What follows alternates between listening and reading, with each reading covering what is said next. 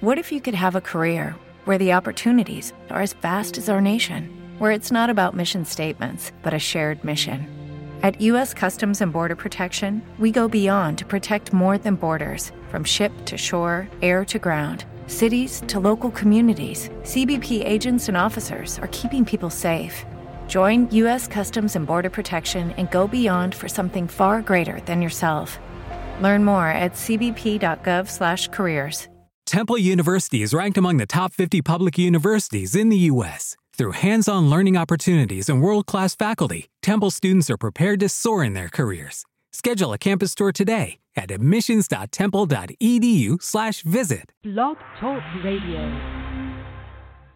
Are you ready for the summer?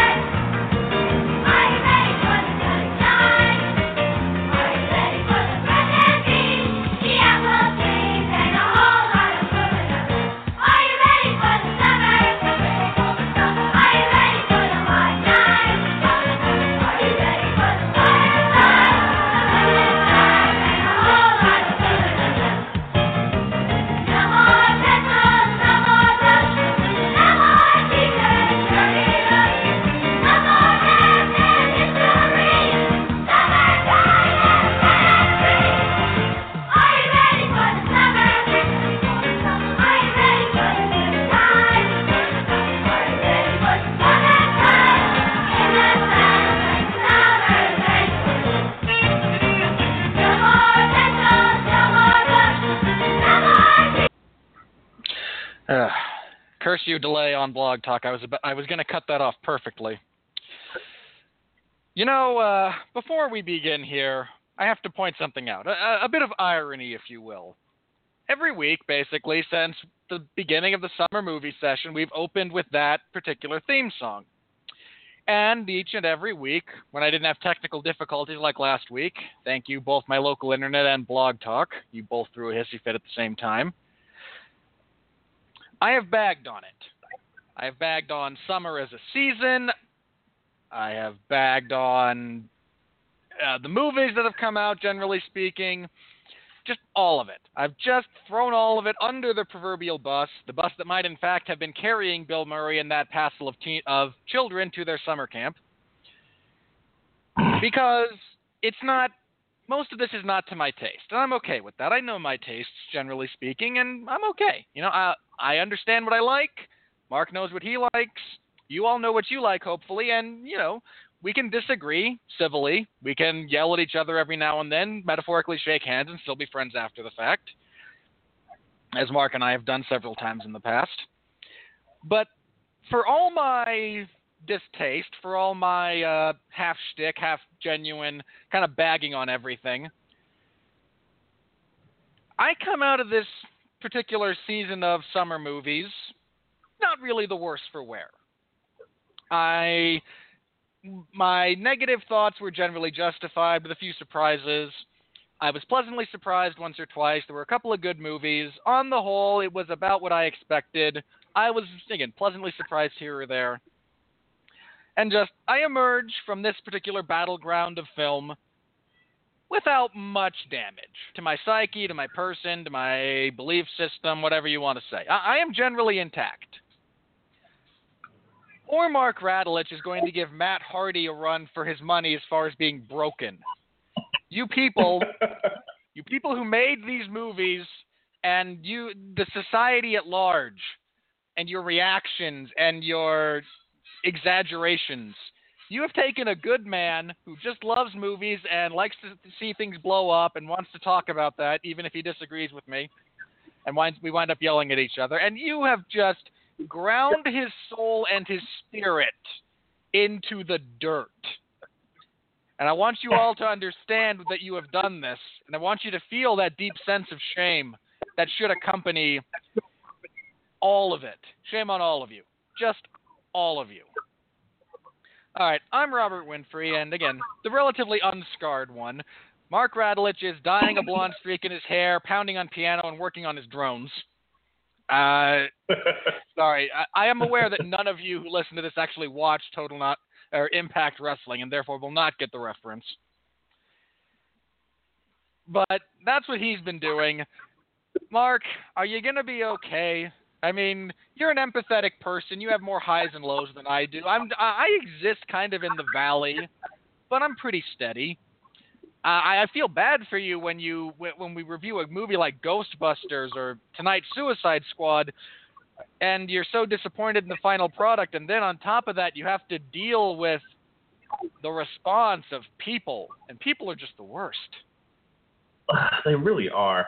Look, before I started reviewing movies, it was a very simple thing. I went to a movie, it was either bad or it was good. If it was bad, usually before Robert Winfrey and I got together and started doing these reviews, the two people I would generally talk movies with were my dad and my best friend Tom. If you listen to Long Road to Ruin from the beginning, Tom was actually on one of our shows.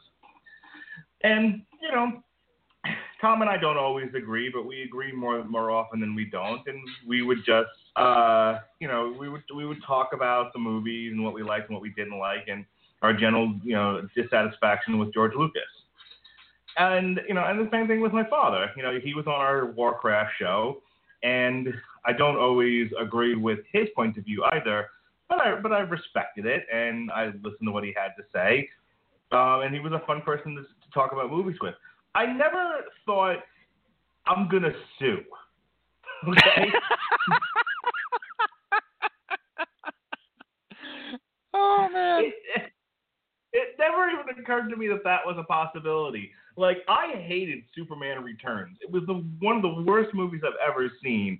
I have to go, but I'm thinking about starting another podcast, something I want to do on my own. I'm putting some ideas together, but it's going to be loosely based on our In Defense of Man of Steel. Where basically I take an indefensible movie and I try to point out the good in it.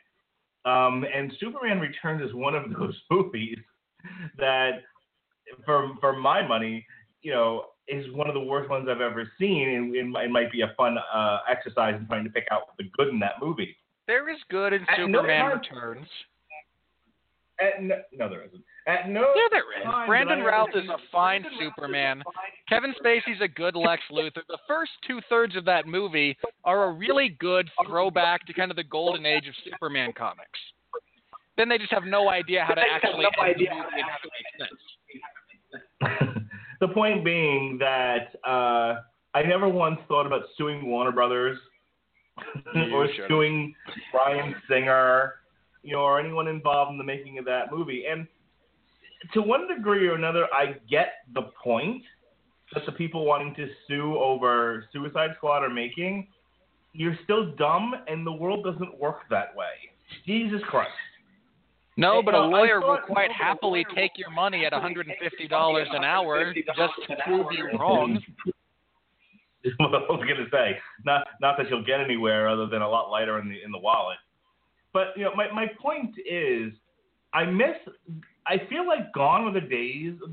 There's a lot of articles being written now about the entitlement society. The entitlement society, the entitlement generation is large and all-consuming.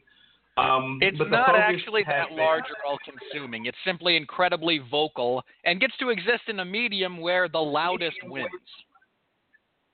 But most of the articles, while entitlement certainly exists in other areas, the focus has been in a lot of these articles in the quote unquote the geek community, whatever. And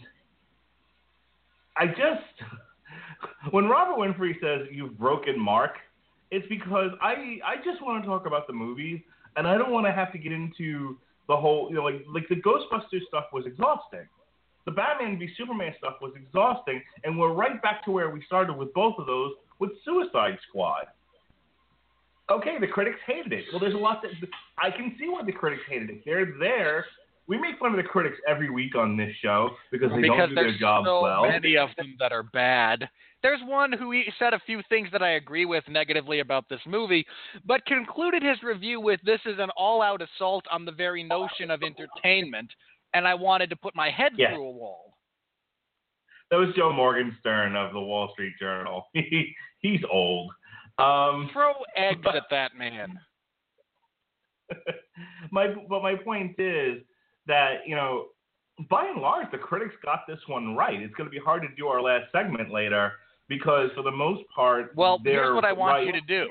I don't want you to find. You can find a couple of positive professional reviews, but I imagine you're going to have a lot more of the fan reviews to read that just make me suffer an aneurysm.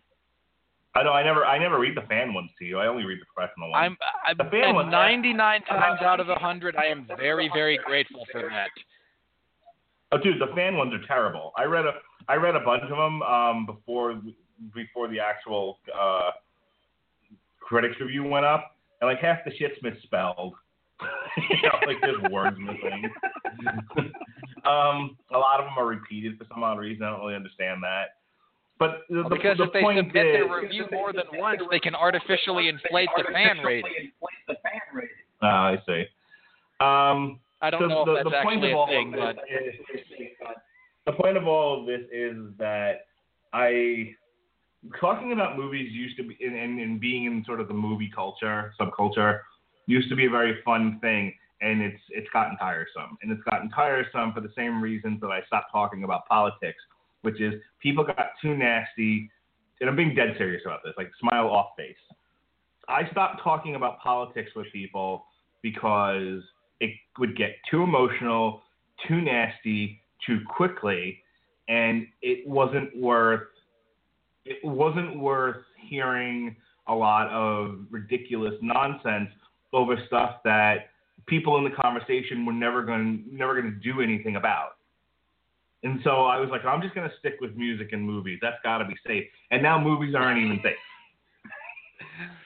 I'm sorry. It's that same level of acrimony. I mean, I remember going to work one day and one of the lieutenants saying, I just want to dig a hole and put all these inmates in the hole and leave them there.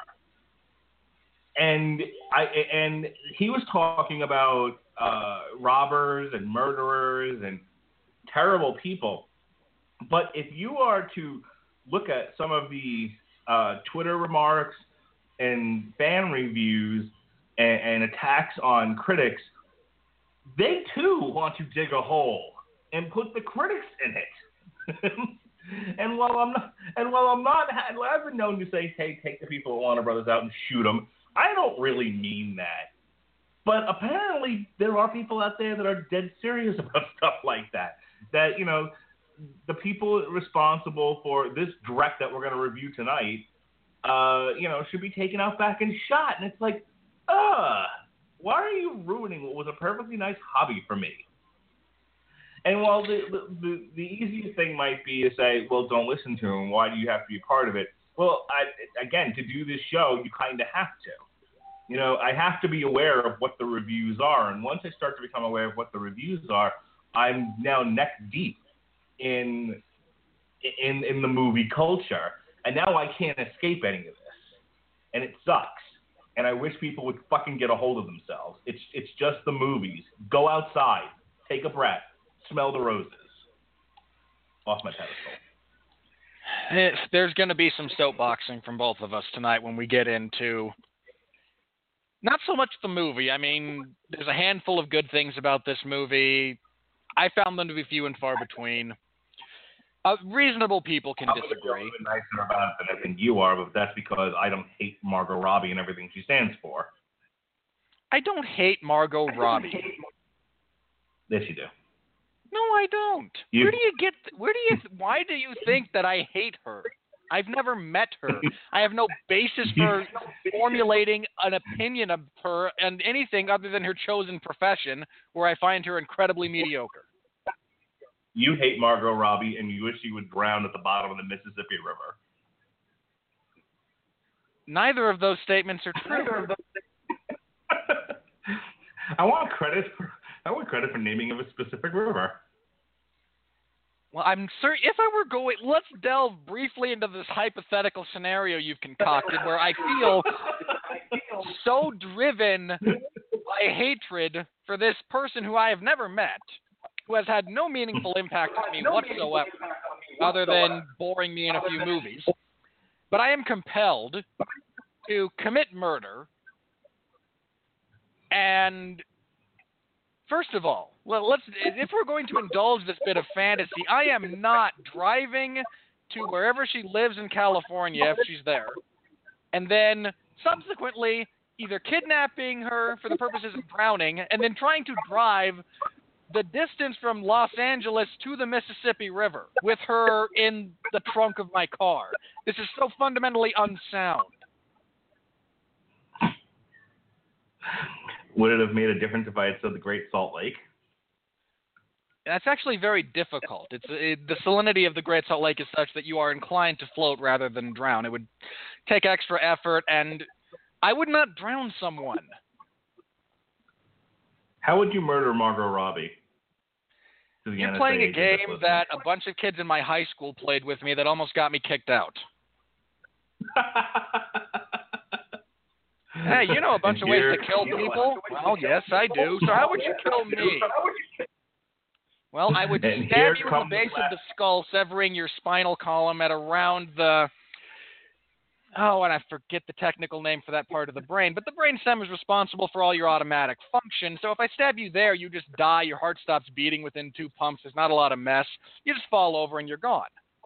Hey, dude, this guy knows exactly how he would kill me. Come here, this is great.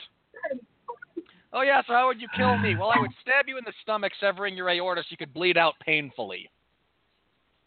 I bet you entertained a lot of people in white hats wearing sports jerseys. I don't think any of them wore hats. Can we get on with this? Yeah, sure. But to make my point, I do not hate Margot Robbie, nor would I try to drown her in the Mississippi River. Okay, sure. Entirely too well traveled. All right. With that, moving on. With that bit of frivolity indulged, tonight we are reviewing Suicide Squad. And are we? Yes. Why wouldn't we? That's the purpose of our... You're trying to distract me again, aren't you? It's not going to work. You're just trying to put this off, aren't you? You know, for as much pain as I suffered watching the movie, you are suffering more right now. I don't want to do this anymore. I'm so sick of this. Take a breath. Mark, take a breath. Remember, it's just the internet. Temple University is ranked among the top 50 public universities in the U.S. Through hands-on learning opportunities and world-class faculty, Temple students are prepared to soar in their careers. Schedule a campus tour today at admissions.temple.edu/visit. You see, the irony here, ladies and gentlemen, is Mark's reaction to all of these people simply perpetuates their reaction and is, in fact, a perfect example of becoming disproportionately aggravated by things one can't control. But I'm also getting tired of talking about movie studios being completely incompetent. At some point, we have to get to the fact that David Ayer wrote this script in 6 weeks and was told, start shooting, asshole. Because we will get to that. Rick Moranis from Spaceballs. Keep firing, assholes. Sorry. But he was surrounded by assholes. He really was. But he was told, he wrote the script. I mean, they shot this thing on the first draft. There was no, and it's painfully obvious. There was no review. There was no editorial. There was no one who said, okay, this is a good start. But is this really the best you can do? And forced him to have that bit of introspection. And then what's even better is that they don't even trust the man anymore. They order reshoots and cut the thing all to hell. The editing for this movie is so slipshod. And this is but I mean, never mind the trolls on the internet with no lives, who are just ruining society and social discourse. Never mind all that. I'm getting tired of talking about studios that are so incompetent and so bad and so afraid of their own shadow that they hire a guy, they hear his vision. At least Paul Feig got to do the movie he wanted to do. No one got in his way. That's largely the vision. I mean, right or wrong, and I don't want to get into that terrible vision, but they stayed out of his way. That's very true. John Favreau with Iron Man, same thing. Warner Brothers keeps getting in the way. And they saw Batman v Superman, they saw the reaction that got, and said, "Oh, holy fuck, we have to change Suicide Squad." And it was like, change it into, what are you doing? You know? That's my line, Mark, isn't it? So as I said, I don't want to do this anymore. I don't want to talk about it anymore. I want to hide. I want to go back to ignoring things like this. That's entirely up to you, Mark. If you wish to go back to ignoring things like this, you can. I mean, they all just kind of roll off my back. I'm only gonna watch Disney films. It's the only studio getting anything right. Except for the Finest Hours. Except for the Finest Hours, that bombed this year. All right. People desperately wanting to hear our thoughts on Suicide Squad are about ready to delete this episode. All right. Let me jump into my plot synopsis then for Suicide Squad. You can do it in 50 words or less. And can you do it without making sarcastic comments? I can do one of those. If you make me do it in 50 words or less, I have to use sarcasm. Nope. I just want no sarcasm. Make it a nice review, a nice synopsis. I will be as straight-laced about this as I possibly can. I want niceness. We need more niceness in the world. You picked the wrong week to try and stand on that hill. I told an inmate who's currently going to prison for like several robberies, and tomorrow make sure you're nice to the other social worker. Just be nice. Sound like I'm a kindergarten teacher. Well, you know, the line that everything that you really need to learn about life you learned in kindergarten is very true. And the people that you interact with on a daily basis are those who did not learn the basics of human decency and consequently have to be reminded of them on a regular basis. All right, Mark, I will do my best to not be sarcastic in my synopsis. And if you feel I have strayed into the realm of sarcasm, hit the goofy yell, and I will correct myself. Fair enough? Shit! All right. I gotta turn off Angry Birds. Hang on. Go. Yes, go. I'm going to make you pay attention. All right. We open with Amanda Waller talking with a couple of other high-ranking members of what is assumed to be the Joint Chiefs of Staff, though never actually confirmed.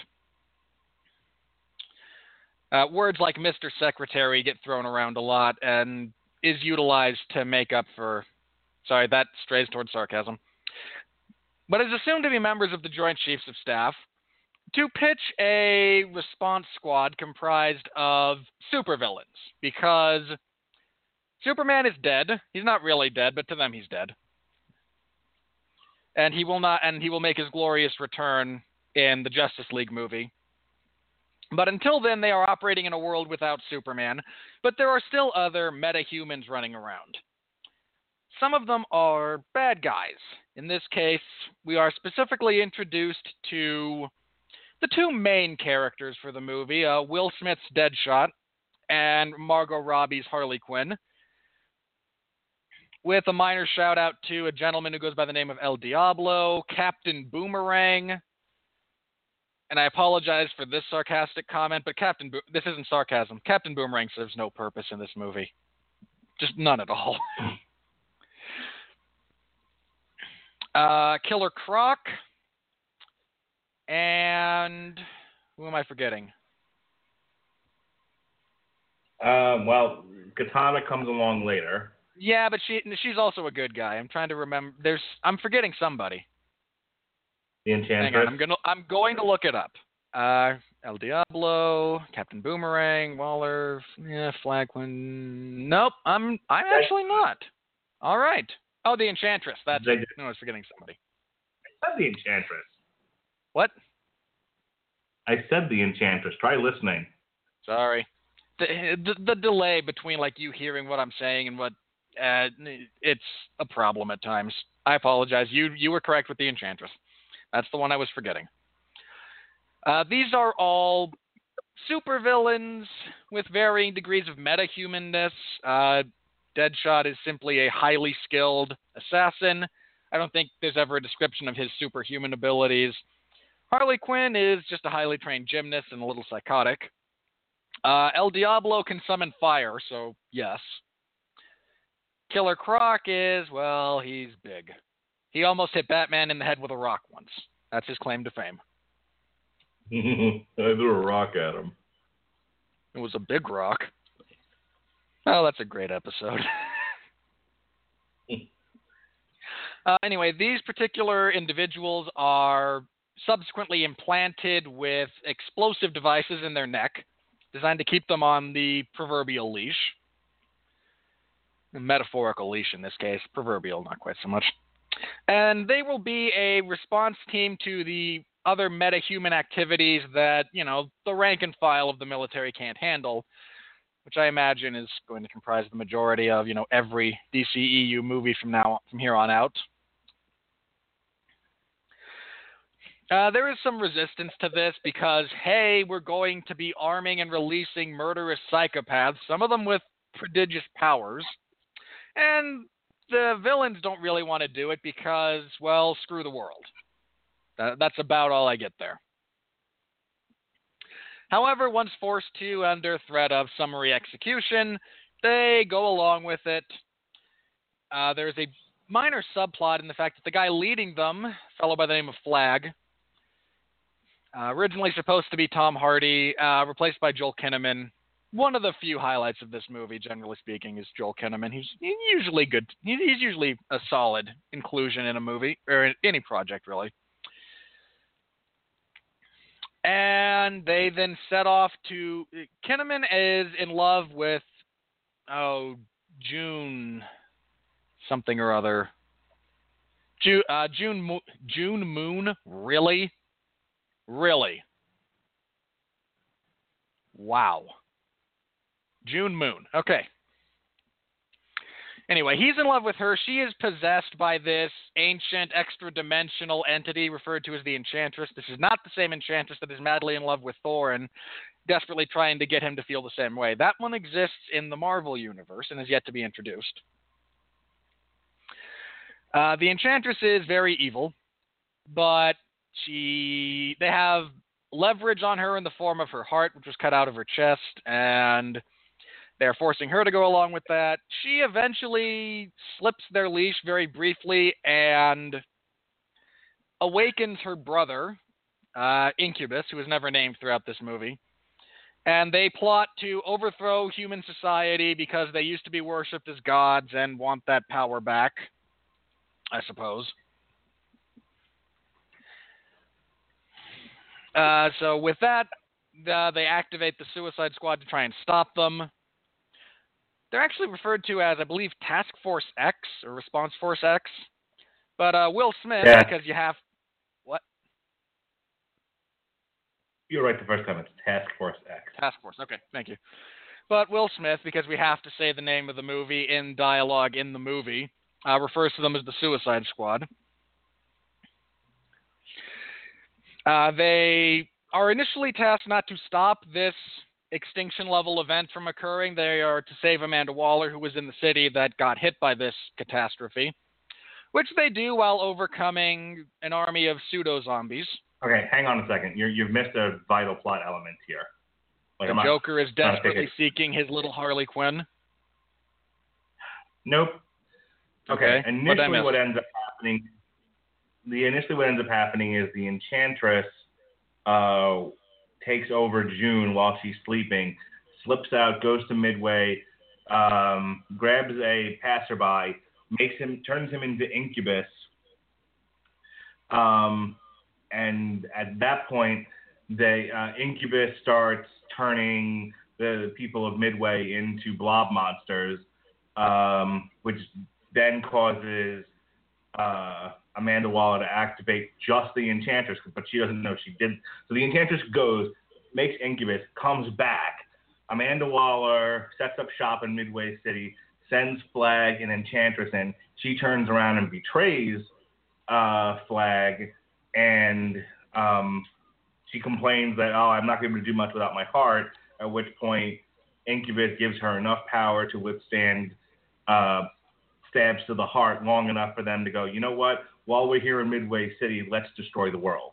So she's going to create, she's going to, at this point, they've she taken creates over a Midway cloud City. of death that is roughly akin to the Galactus cloud monster from the second Fantastic Four movie. That's all it is. More to the point, by doing this, though, they've trapped Amanda Waller in Capital City, in Midway City, and we, the audience, don't know that. They show Amanda Waller in the Jason Bourne room, but they never show you where the Jason Bourne room actually is until the big reveal is the person they're trying to evac out of Midway City is Amanda Waller. Now go ahead. And it's at that point, once the Enchantress and Flag fail the first time around, take out Incubus, that they activate Task Force X. Okay. I honestly don't remember about half of that. Well, that's why I'm here. I mean, no. I remember, I remember that they were there to get Amanda. They did a little fake out with not revealing exactly where she was.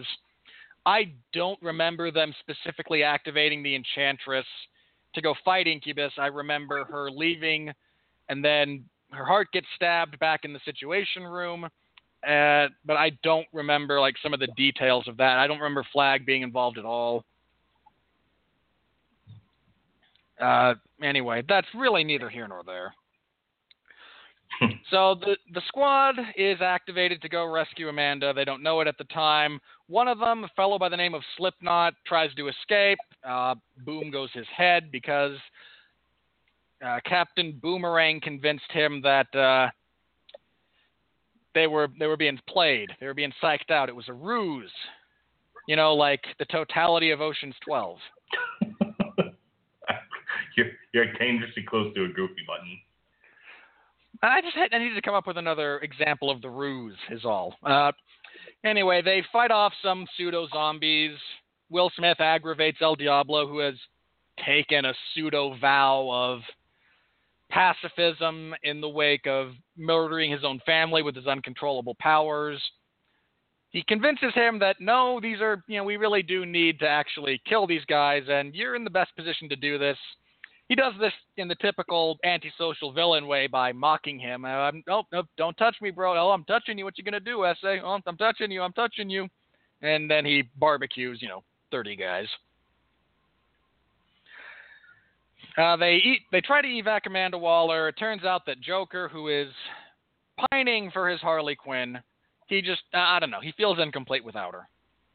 It's gotta be more than that, though. There's I don't some. Think it matters at this point.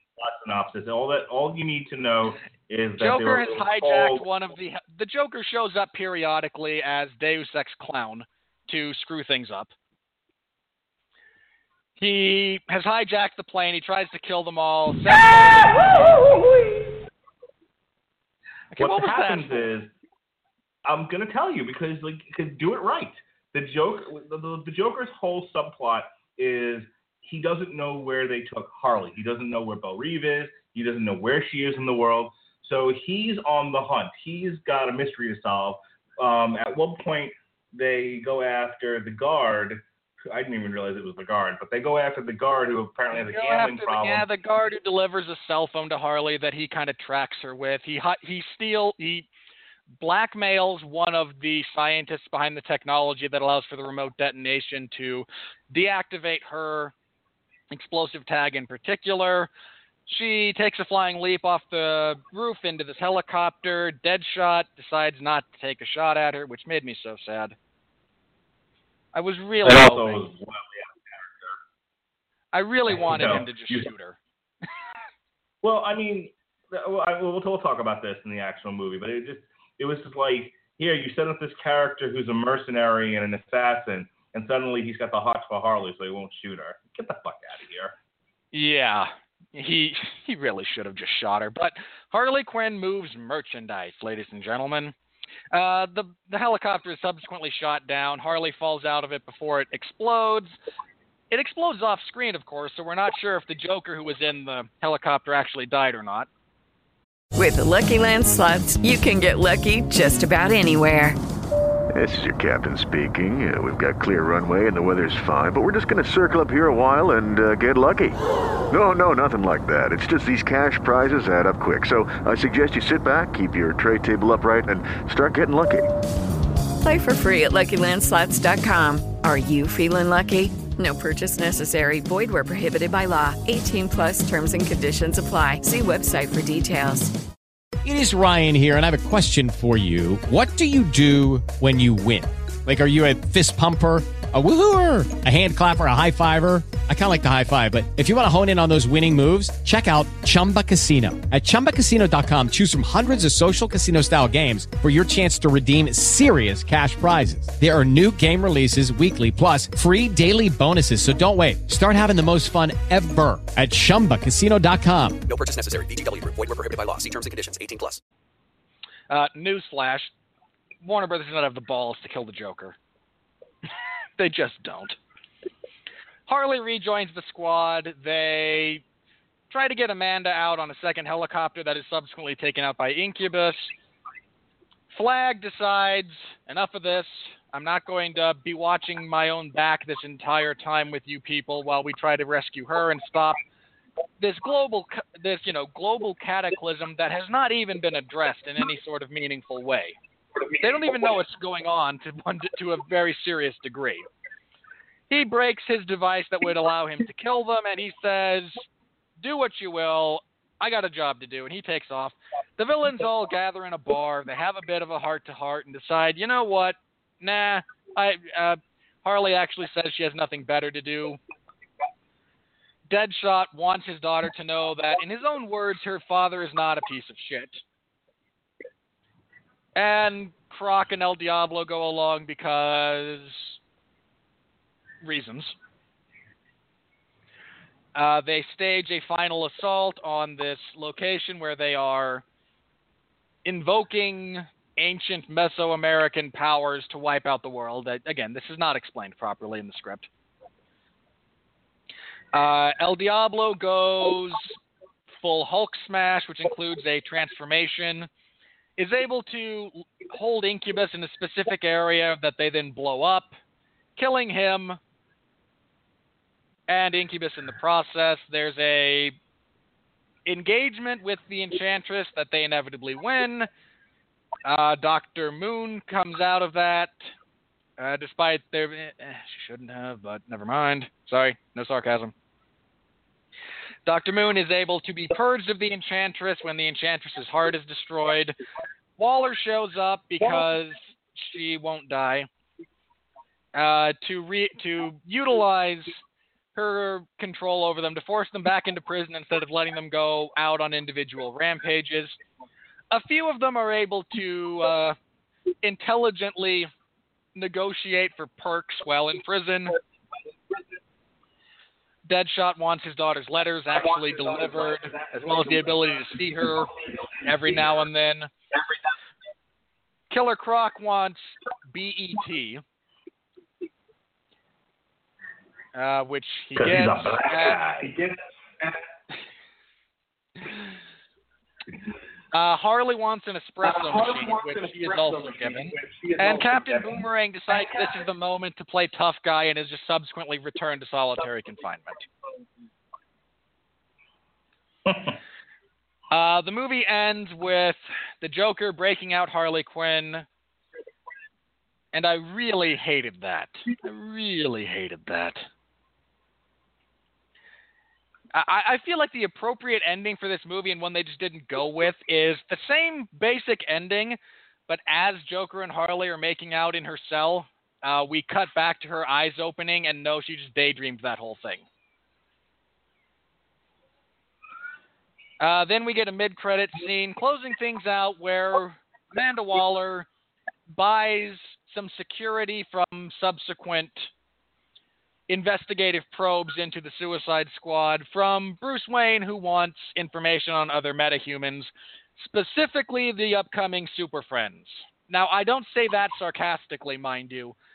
because they actually use dialogue to set up that joke. And I'm banging my head against my seat when they do it. I just like making friends. I was waiting for her to just like cock an eyebrow and go, well, you've got some super friends here. I mean, come on. We actually have a line in the upcoming movie that Arthur Curry, I hear you talk to fish. Piss off. All right. Mark, where would you like to start with this thing? Well, I'd like to start with my appearance last night on Source Material, if you'll indulge me for a moment. Because it is my contention that this was not the movie they should have made. I don't think this is the movie they really wanted to make. I don't think Warner Brothers has really thought through what it is they're doing with their DC property, and they're just running at high speed trying to put out movies to catch up to Marvel. And I say that because my biggest frustration with Suicide Squad was not what was in the movie, but what was cut out of the movie or given short shrift. Harley Quinn's fall from professional psychiatrist to mad love of the Joker is one of the greatest stories told in the Batman universe, and it was given 30 seconds. And it wasn't even told correctly in 30 seconds. You could probably do Mad Love in 30 seconds. You won't get the same feeling, but you could at least do it right. They undercut that relationship. They don't seem to understand who the Joker is, and they don't understand Harley's relationship to the Joker and his relationship to her back. Jeff Harris had it completely right when he said, they're not Harley and Joker. They're the two kids in class who won't stop making out. My comparison after seeing it was Bonnie and Clyde. They're a coked up rock and roll couple. Yeah. Okay? Jim Morrison and his girlfriend, kind of a thing. It was ridiculous. Whitney and Bobby. Yeah, Whitney and Bobby. So I think that was the most frustrating thing for me about this movie. It was, I don't know who any of these people are in this movie, because they're certainly not the character. And I'm not a where's Tom Bombadil kind of guy. As I said on Source Material, I'll accept Gangster Juggalo Joker if you give me some context of how the Clown Prince of Crime got that way. Because the Joker has always been an agent of chaos. He's been somebody who was more of a psychological fiend than he was, say, the Penguin, who was an arms dealer. But if you want to make the Joker, as he is in this movie, sort of a mafia don, and make Harley Quinn his mafia wife, then could you please just give me some story that explains that to me?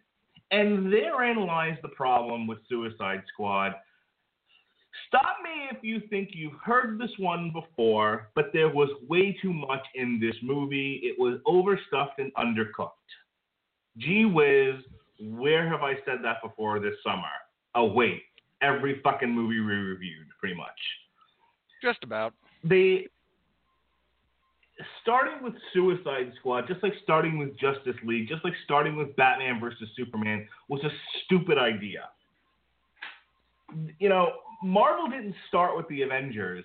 They gave everybody an individual movie with an origin, and then once you had the established characters set up, then they could go on and tell other stories like the Avengers, like Ultron, like Civil War, etc.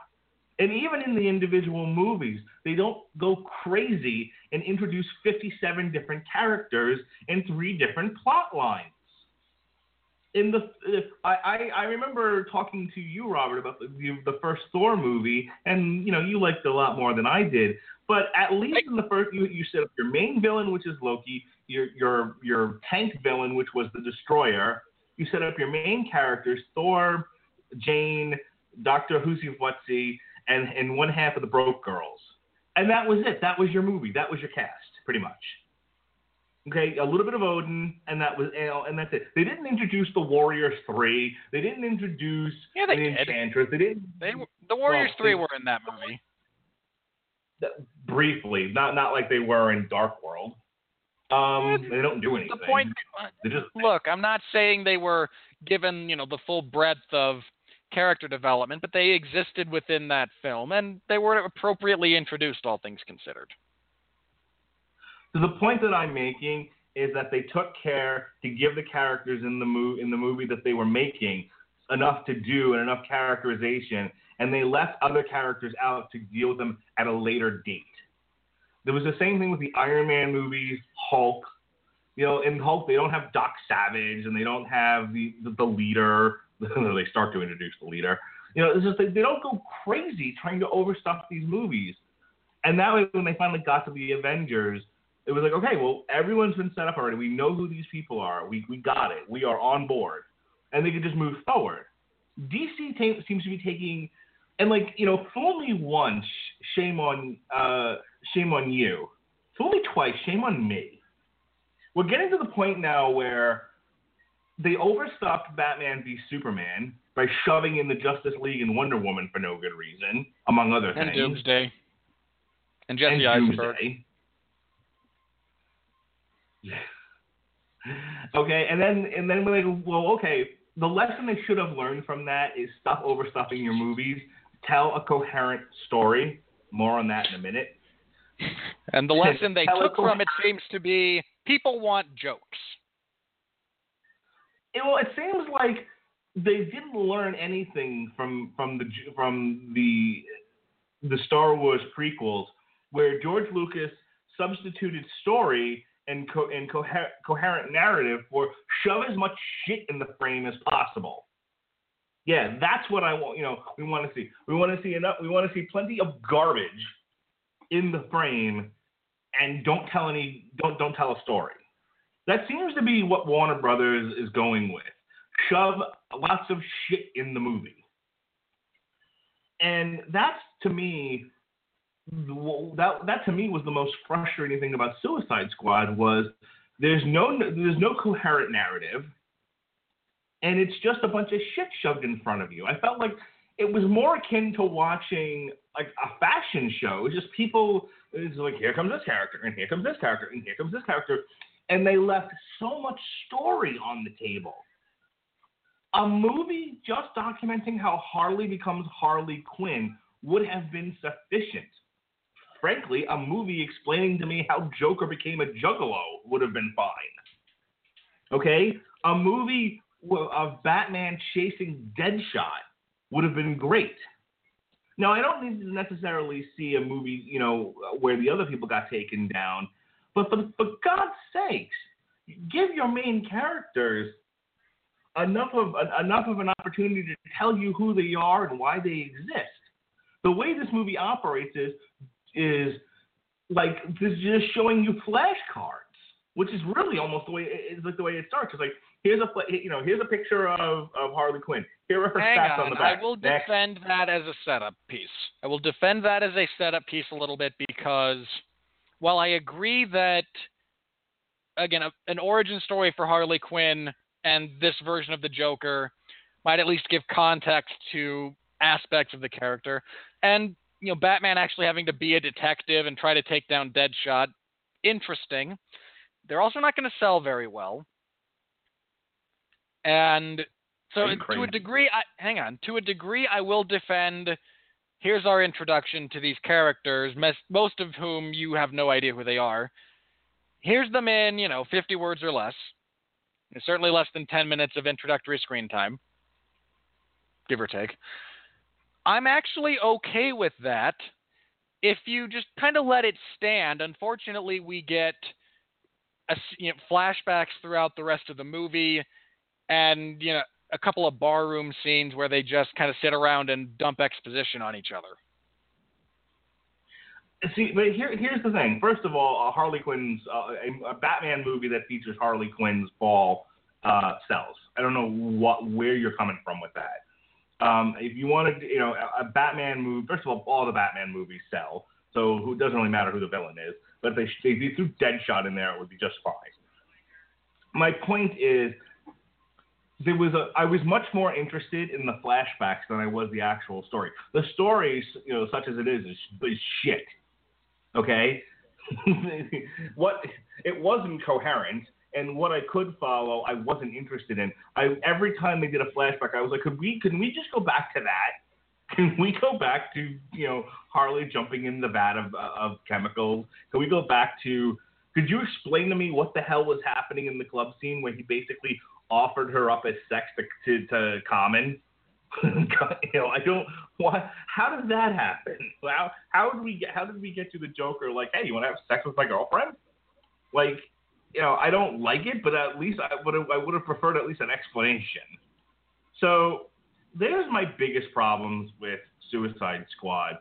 I thought it was edited, and all the stories about what happened to this thing in the editing room was basically. Ayer had a script. They shot the script. Batman v Superman comes out. Warner Brothers freaks. They order a reshoot. Then they have a trailer company recut the movie.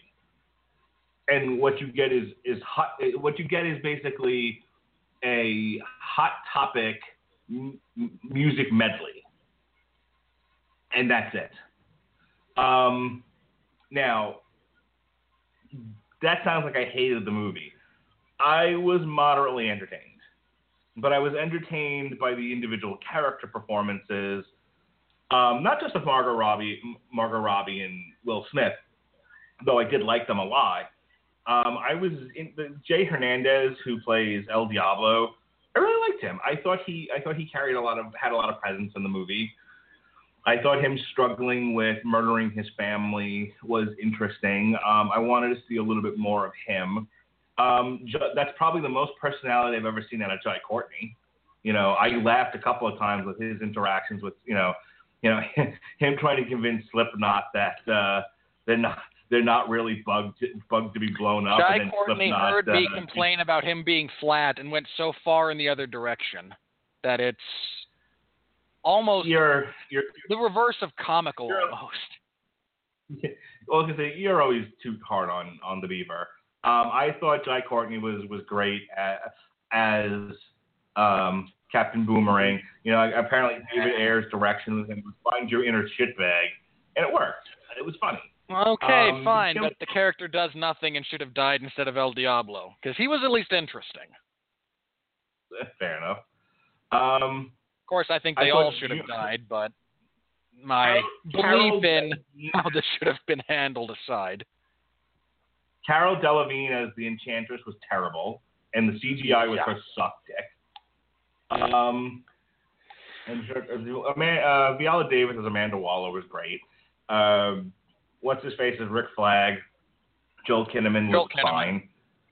Joel Kinnaman's usually pretty good. If you've never seen him in The Killing or the most recent season of House of Cards, you're kind of missing out. He's quite good in those. I've never watched House of Cards. The first two seasons have a lot of porn. Hey guys, it is Ryan. I'm not sure if you know this about me, but I'm a bit of a fun fanatic when I can. I like to work, but I like fun too. It's a thing. And now the truth is out there. I can tell you about my favorite place to have fun. Chumba Casino. They have hundreds of social casino style games to choose from with new games released each week. You can play for free anytime, anywhere. And each day brings a new chance to collect daily bonuses. So join me in the fun. Sign up now at ChumbaCasino.com. No purchase necessary. VGW Group. Void where prohibited by law. See terms and conditions. 18+. With Lucky Land Slots, you can get lucky just about anywhere. Dearly beloved, we are gathered here today to... Has anyone seen the bride and groom? Sorry, we're here. We were getting lucky in the limo and we lost track of time. No, Lucky Land Casino, with cash prizes that add up quicker than a guest registry. In that case, I pronounce you lucky. Play for free at LuckyLandSlots.com. Daily bonuses are waiting. No purchase necessary. Void where prohibited by law. 18+. Terms and conditions apply. See website for details. Terrific.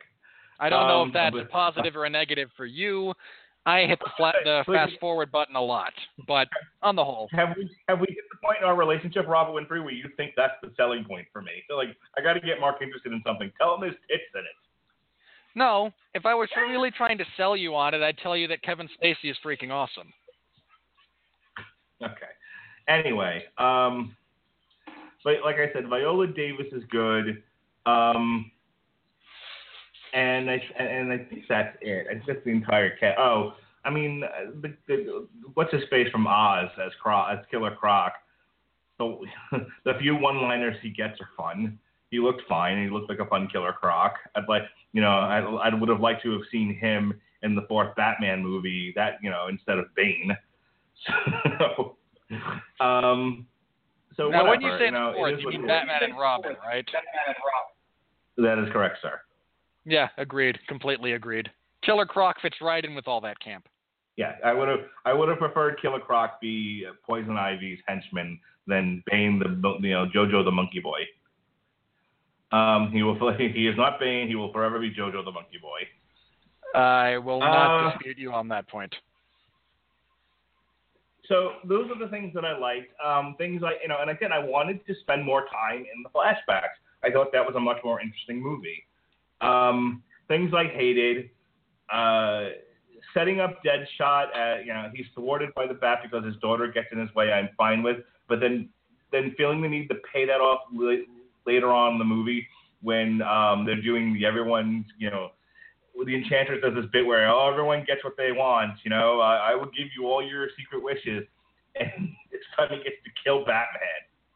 Really? Well, hang on. His wish is to have avoided jail and killed and subsequently have killed Batman.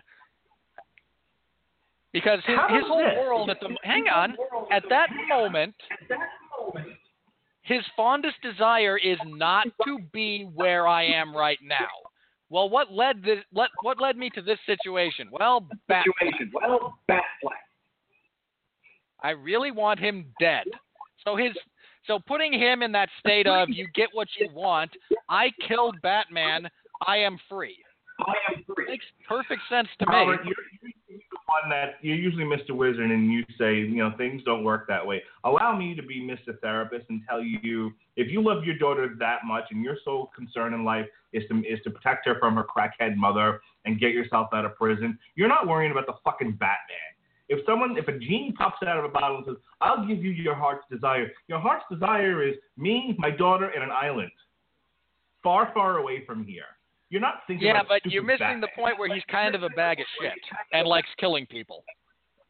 But again, this is the problem with this movie. Here's a bunch of bag of shits, but they're really heroes with a heart of gold.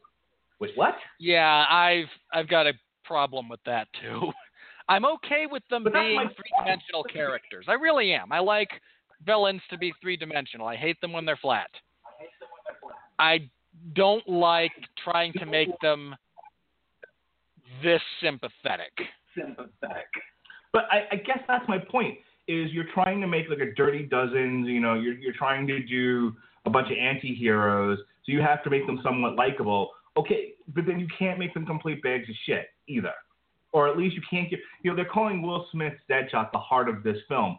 Okay, so he's the heart, he's a cold-blooded murderer who doesn't care about his daughter and wants to kill Batman. This is shitty writing. I can't be convinced otherwise. I refuse to be. Human beings don't operate that way unless you're a complete sociopath, in which case all this other stuff about him being the heart of the movie is wrong. I agree that there's inconsistency there. I stand up for that simply because he's also kind of a vengeful character who does not like being crossed, and Batman put him in the worst situation possible. So he wants revenge on Batman, more so than he wants to be with his daughter, I think, is kind of where that is. You can't have it both ways. I'm not saying you can have it both ways. I'm saying that's what I got from it. If everyone else is wrong with their analysis, then so be it. It sounds like you're defending their choice to make him that. You sound like me half the time in these reviews where you're defending character motivation. So we really traded positions here. But no, that's too inconsistent. You can't have it both ways. He can't be the moral center of the film. Big shock. Okay, let's stop defending it. God damn it. I'm defending it in the sense that it made sense for him to feel that way. If you want to argue that he's inconsistently written, sure. But it doesn't make sense for him to feel that way when you have all these other things going on. It doesn't make sense for him to want a pink unicorn. Sorry, there's actually a character who has a pink unicorn. That's not an appropriate analogy here. And that character totally made sense. He was bananas. He was oddball. He needed to die. He was spaghetti. You're just racist against Jai Courtney. Jai Courtney is not a race. Jai Courtney is a person. Leave Jai Courtney alone. I don't care that it's Jai Courtney. You could have put anyone else in that same position with that same writing, and I would feel the exact same way. But so back to the review of the movie. That's really it as far as where I stand with it. It's not a movie I would see twice. It's not a movie I found. I mean, Robert Winfree is going to have to control himself here, because I'm going to bring up a movie, and immediately his nipples are going to be tweaked, and he's going to. I will be quiet while you make your point. Transformers: Age of Extinction, separate from my defenses of it actually being a sound movie aside, was entertaining to me because it was a lot of brightly colored this and that and things exploding on the screen, and there was a lot of fun to be had. So that's like the high watermark for me for, even if I didn't think that craft-wise it was a sound movie, at least there was a lot of fun stuff happening on the screen to distract me from the fact that it was a shitty script. I don't think it's a shitty script, but we've already had that fight. Suicide Squad is the kind of movie where there's just enough shit happening in frame to distract me from how terrible of a movie this is. So, and I'm a kind of person who can allow myself to be distracted long enough to enjoy, nonsense on the screen. So when my wife asked me, did you like it? It was okay. It's lazy. It's meandering. The characters get introduced 3 times before they go anywhere. Okay? The flashbacks are more interesting than the present. And the only thing keeping this from being a completely incompetent film are the actors themselves giving the best performances they possibly can with the shitty script. But like I said, there's enough of that happening. There's enough charisma from the actors and the characters, and there's enough action going on, even if the action didn't make any sense, to give me at least a minimal amount of enjoyment. I wouldn't recommend anyone go see this, by the way. People at work have asked me, should I take my son? Should I go see it? I'm a big comic book fan. One of the people I'm friends with at work, who allegedly is a huge comic book fan, saw it, loved it, thought it was great. I don't think people read into movies the way that myself and the illustrious Robert Winfree do. I don't think people think about it. And if you don't think about it, if you don't think about how asinine the story is, or how the characterizations don't make any sense in a lot of ways, and you don't know anything about Harley Quinn or the Joker, there's probably nothing wrong with. There's not a whole lot wrong with the movie, or someone saying that they enjoy it, which I think leads to why there's so much backlash. There are more casual film watchers and comic book fans than there are critics. So therein lies the problem. If you do critical analysis of this movie, it comes up severely short of a competent film. If you just want to get your rocks off and watch fun stuff happen, there's plenty of that in the movie, and there's plenty of fun characters to be had. So I walked away with a profound feeling of meh, and that's all I have to say. I don't really have a whole lot to add there. I couldn't stand this version of the Joker. And in part, I think it's a lack of context. And that's a failure of writing. I honestly feel they should have removed him from this movie, barring flashbacks where we get a little bit of Harley's backstory. I don't want him anywhere else in this film. After he drives into the river to escape Batman and leaves her to drown, that should have been the last time we saw him. See, I'll disagree with you there. I don't think they gave the Joker enough to do. I like the idea of the Joker being a spoiler. The problem was he was a spoiler limited to just save Harley. If it had been, he saw an opportunity to create chaos, if he saw an opportunity to kill Amanda Waller, Amanda Waller took Harley from me. Well, I'm not so much interested in getting Harley back as I am making Amanda Waller's life miserable. One of the things I love about the Injustice series was the Joker sort of tacit giving up on Batman. It's like I've gone round and round with Batman. I can't take it anymore. Nothing ever happens. He's completely you can't bring Batman down. So fuck it. I'm gonna mess with Superman and see what happens. Oh look, you're fun. You're really dumb. You're easy. I would have liked a sort of a Joker who kind of comes to that realization as well. It's just like, hey, I get nowhere with Batman, but there's so many other fun people to play with in the world. So I'm going to play with you, Amanda Waller, since you've now taken something from me. This Joker doesn't think that way. This Joker just wants what's his. Which still makes sense for him going after Amanda Waller. You took something from me. I don't care what it is, but you took something of mine, and I don't like that. Right. So either way, I think if he's just out there creating chaos for Task Force X and giving Harley, some degree of... Here's the thing. Harley needed to have, once you got left in the river, has to be mad at the Joker and unwilling to go back to him and be conflicted. That would have made for a much more interesting narrative, at least. So you have the Suicide Squad. First of all, the Enchantress should have never been part of the team. The Enchantress should have just shown up and decided to wreak havoc on the world. It's like, there's the enemy, get her. And so they send Task Force after the Enchantress and her brother Incubus and the Deftones and the Dillinger Escape Plan. And then the Joker shows up and just throws a monkey wrench into everything. And Harley is conflicted. Do I stay with Task Force X, who at least I have my own identity with these people, or do I go back to Puddin', who left me in the fucking river? See? There's some grist for the mill. There's something interesting happening. Instead of, here's my ass, people, it's in frame. Look at it. Aren't I fun?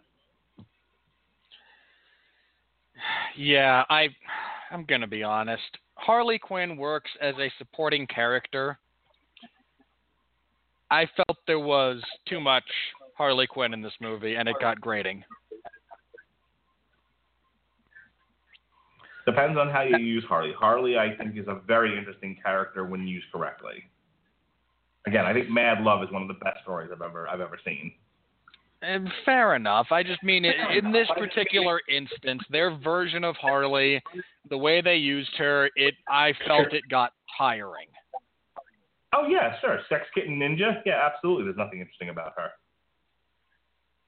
Sex Kitten Ninja. See, I think I called her something else. Like I threw another word in there. Hang on. I believe you attached submissive. That's right. Submissive Sex Kitten Ninja. That's her character. Which is also the name of my new band. Yeah, sure. Because your indie band needs another rename.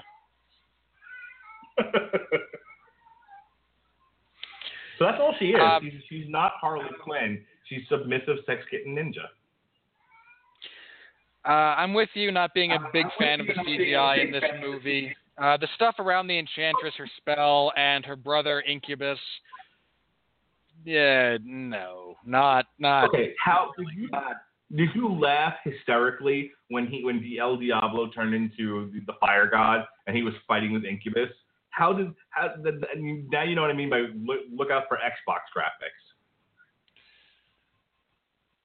I think I was too stunned by really this direction we've gone to have any reaction other than, blah, blah, blah, blah, blah, blah. You gave it the gas face?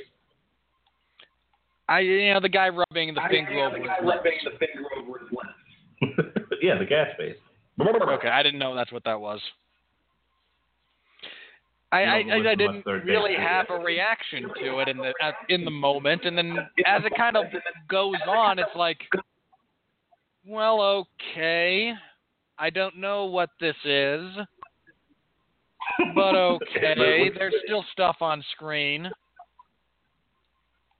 That's what I mean. If you're not like a big CGI snob, it's fun to look at two fire monsters fighting. Hooray for modern technology. If you're me, it's kind of visually painful.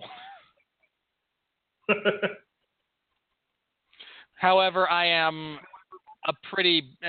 my brother and I talked about this a little bit earlier. Something like 90% of modern CGI in movies just takes me out of them. It bothers me. And this one, ooh, yeah. Submissive sex kitten ninja, come out to play. Submissive sex kitten ninja. All right, go ahead. Let me think. Was there anything? Did I have anything else on this movie? I agree with you about Deadshot being a little unevenly written. A little? Yes, a little. Just, one or two instances. Nothing major. Nothing that flies in the face of, 150 years of modern psychology. Sure. Okay, round two. Name something that's not boring. A laundry? Ooh, a book club. Computer solitaire, huh? Ah, sorry, we were looking for Chumba Casino. That's right, ChumbaCasino.com has over 100 casino-style games. Join today and play for free for your chance to redeem some serious prizes. ChumbaCasino.com. No purchase necessary. Void where prohibited by law. 18+ terms and conditions apply. See website for details. With Lucky Land Slots, you can get lucky just about anywhere. Dearly beloved, we are gathered here today to... Has anyone seen the bride and groom? Sorry, we're here. We were getting lucky in the limo and we lost track of time. No, Lucky Land Casino, with cash prizes that add up quicker than a guest registry. In that case, I pronounce you lucky. Play for free at LuckyLandSlots.com. Daily bonuses are waiting. No purchase necessary. Void where prohibited by law. 18+. Terms and conditions apply. See website for details. Again, I thought Boomerang should have died. Because, really, who cares? Because you're racist by Courtney. Apparently, I'm just racist against Captain Boomerang at this point.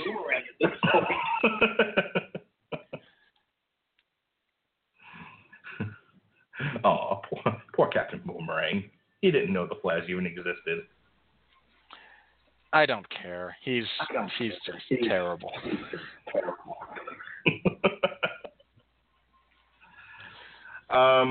Anything else? I mean, no, I think that's Warner Brothers. To the people at Warner Brothers, next time you want to make a Harley Quinn movie, just make a fucking Harley Quinn movie. I pitched the movie they should have made on source material. If you're interested in my fan fiction, go ahead and check out the Monday edition of Source Material where we talked about the New 52 Harley Quinn Volume 1. It was myself, Jason Teasley, Ronnie Adams. There was lots of fun to be had. And basically I pitched a combination of The Killing Joke and Mad Love as what should have been the Batman movie that preceded Suicide Squad. A movie that would have made sense and given proper time to these characters so that you understood where they were when you see them in Suicide Squad. Craziness, I know. So with that, I believe we are ready for the money. Here comes the money. Here we go. Money talk. Here comes the money. Dollar. I'm so good at that. I hit it right with the dollar pot. All right. Suicide Squad was a massive hit this weekend. So everything that you just heard myself and Robert Winfrey say, throw it out the fucking window because it does not do not throw it out the window. Use it as proper context for society. Nope. Pay no attention to us. We're just a bunch of raving lunatics because in a world that's run by money, where Tyrone Woodley is going to fight GSP because it makes more financial sense than him defending against Stephen Thompson, and Robert Winfrey's head just fell off. That has not. Hang on. First of all, that hasn't been announced. It will be. Second of all, I'm actually okay with GSP cutting in line. GSP is the best. Suicide Squad on a budget of $175 million broke all kinds of records for August. Broke the record previously held by Guardians of the Galaxy. It had the biggest August opening ever. As of today, this being Tuesday, August 9th, domestically, it has made more money than most movies we've reviewed this summer. Domestically, it has made $146 million. Worldwide, 280.1. Foreign, $133 million for a combined worldwide cum of $280 million. So even if you have a 50% drop off this weekend in a week multiplier, it's still going to make its money. It's going to make at least $400 million.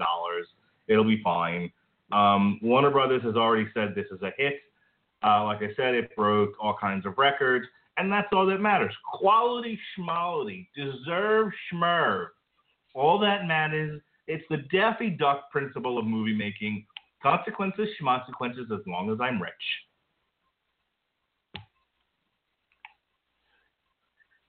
Yeah, we always knew this was going to have a big opening weekend. There was a lot of hype. There's a lot of fanboy interest. And I say that without attempting to be pejorative or derogatory. There was a lot of genuine interest from, the people who are deeply invested in these properties. It looked good. I mean, you didn't think it looked good. It did not look good. For the rest of us muggles, the movie looked interesting. There was a lot of Joker being advertised. It looked like they were going to give enough shrift to the mad love story, not 30 seconds. It looked cool. And, and people like Will Smith. I'm not the hugest fan of Will Smith, but he has a lot of charisma. He certainly has a fan base. They're blaming his absence on the entire reason fucking Independence Day didn't do better than it did, erroneously. So, I mean... A, erroneously. B, his absence did not help that movie one little bit.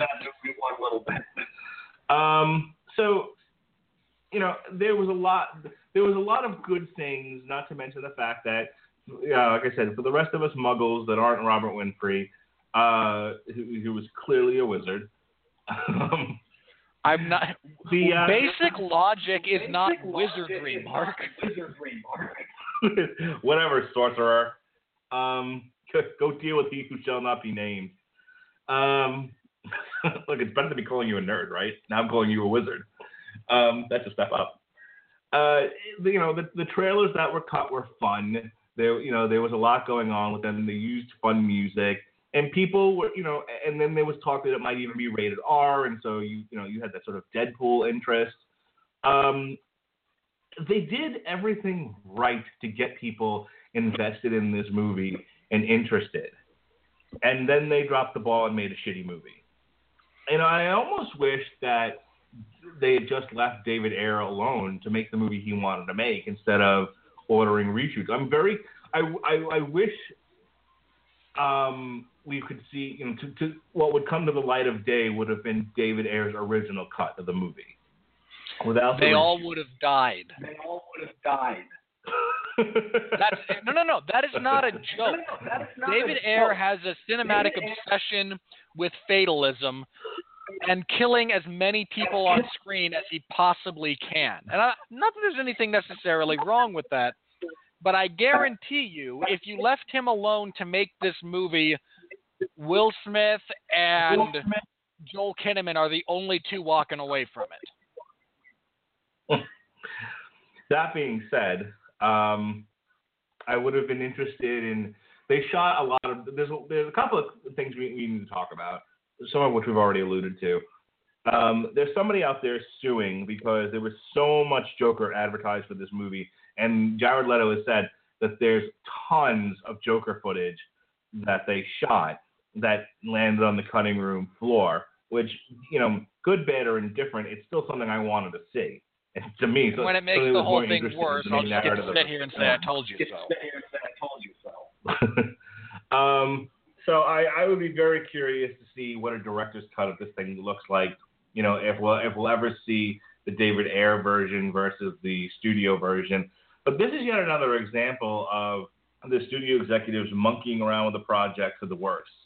And I don't know if they're ever going to learn their lesson. I guess not. They're not. In order to justify their salary, they're going to continue to muck with pictures. The only studio that ever does that. If you are going to be working on a movie for Warner Brothers within their DC Extended Universe, there's a very important clause you need in the contract you sign for that movie. It's called Final Cut.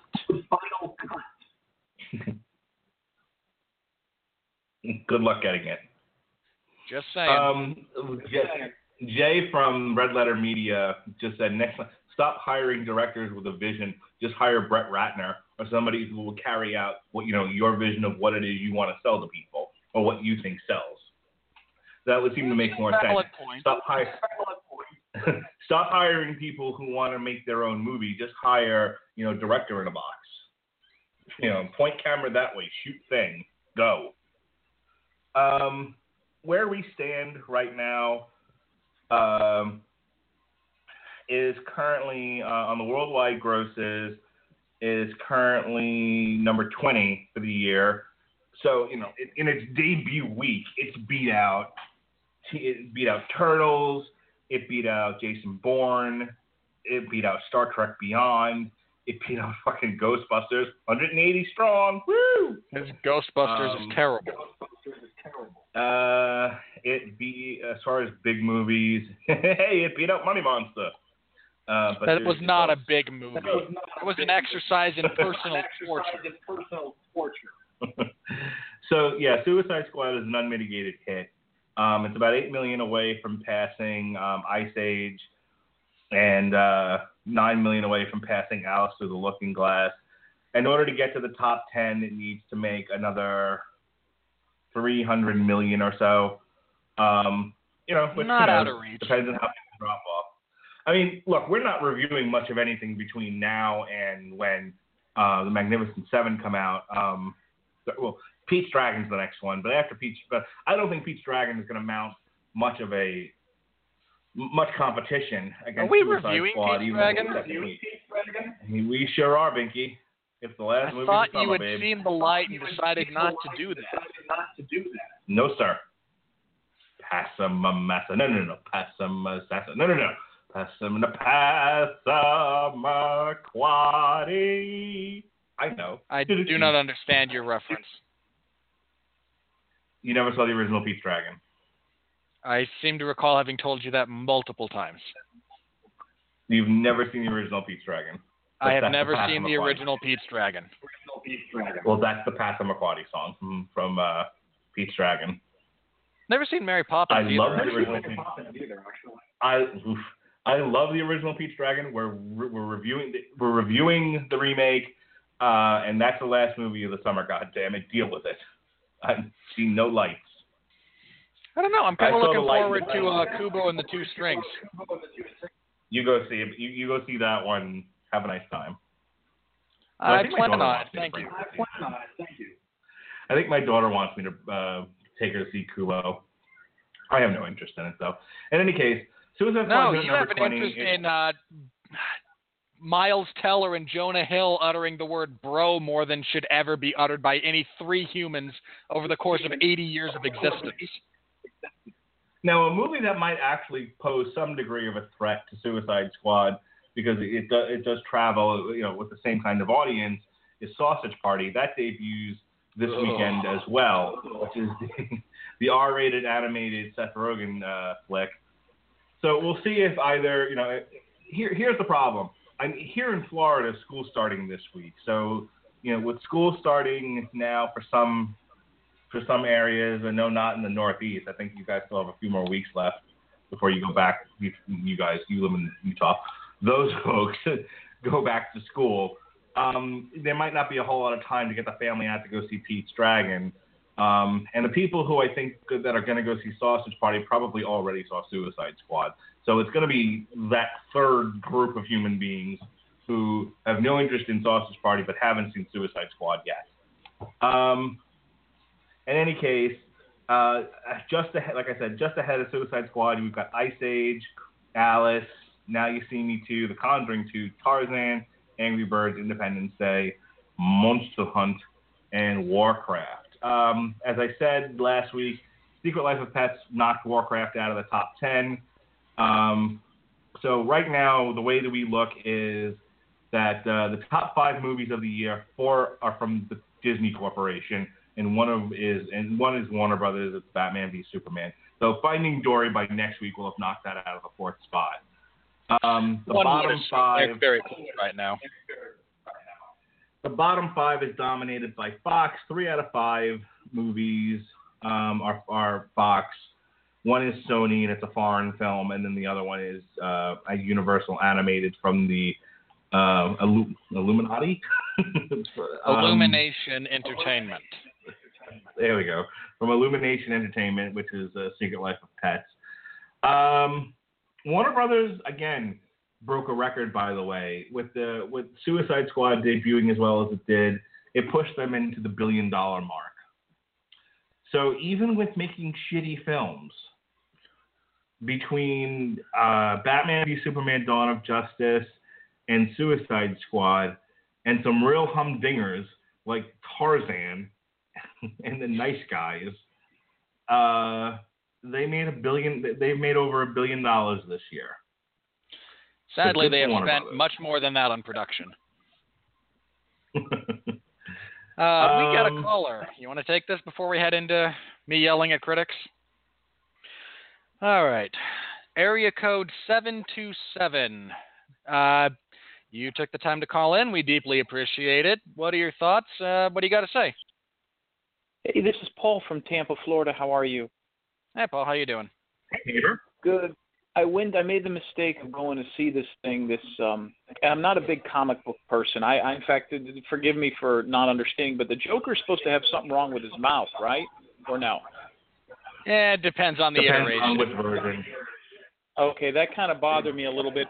But I went and saw it on opening day at around 6 o'clock. I had some tickets and went and checked it out. And I made the mistake of going when everybody else was there. And I found it very, very difficult for me to watch this film. It was very tough. What made it tough? Well, I usually like to jerk off, but there were so many kids around, I couldn't pop a load, so I had to do it underneath my jacket, and I just jerked off all over myself when the Harley Quinn scenes came up. I had my balls in my left hand and my cock in my right hand, but there was just a lot of kids around, so it made it very, very difficult. Did you have the same problem? Technically, he's not breaking the rules here. You tell people they can call in and just not do a slew of obscenities. He's making coherent points. This is true. Not being a fan of other human beings in general, the two people sitting behind me who seemed hardwired to laugh at everything Harley Quinn said were more than enough to aggravate me into not enjoying the experience regardless of quality of film. Well, guys, I'll leave you with this. I was able to get through it because I was able to put my middle finger knuckle deep into my butthole, which is finally what climaxed the scenario.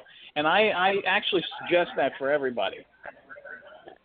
Well, we certainly appreciate that. Thank you for calling. God bless. All right, then. Trolls, that was very for a trolling phone call that we sometimes get on this network. That actually wasn't bad. I have a slightly more bizarre question before we move on, and I don't mean to complain. This is not a complaint. This is simply an observation. There's a show that I do every Sunday at 8 p.m. Eastern Standard Time, focused specifically on MMA, called the 411 Ground and Pound Radio Show, wherein I routinely make a point to mention at the top of each show I take calls on that show. I honestly can't recall the last time someone else called in other than Jeff Harris, who's just does the show with me.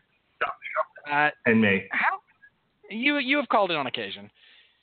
Judy was boring. Hello. Then Judy discovered ChumbaCasino.com. It's my little escape. Now Judy's the life of the party. Oh, baby, mama's bringing home the bacon. Whoa, take it easy, Judy. The Chumba life is for everybody. So go to ChumbaCasino.com and play over 100 casino-style games. Join today and play for free for your chance to redeem some serious prizes. ChumbaCasino.com. No purchase necessary. Void where prohibited by law. 18 plus terms and conditions apply. See website for details. With the Lucky Land Slots, you can get lucky just about anywhere. This is your captain speaking. We've got clear runway and the weather's fine, but we're just going to circle up here a while and get lucky. No, nothing like that. It's just these cash prizes add up quick. So I suggest you sit back, keep your tray table upright, and start getting lucky. Play for free at LuckyLandSlots.com. Are you feeling lucky? No purchase necessary. Void where prohibited by law. 18 plus terms and conditions apply. See website for details.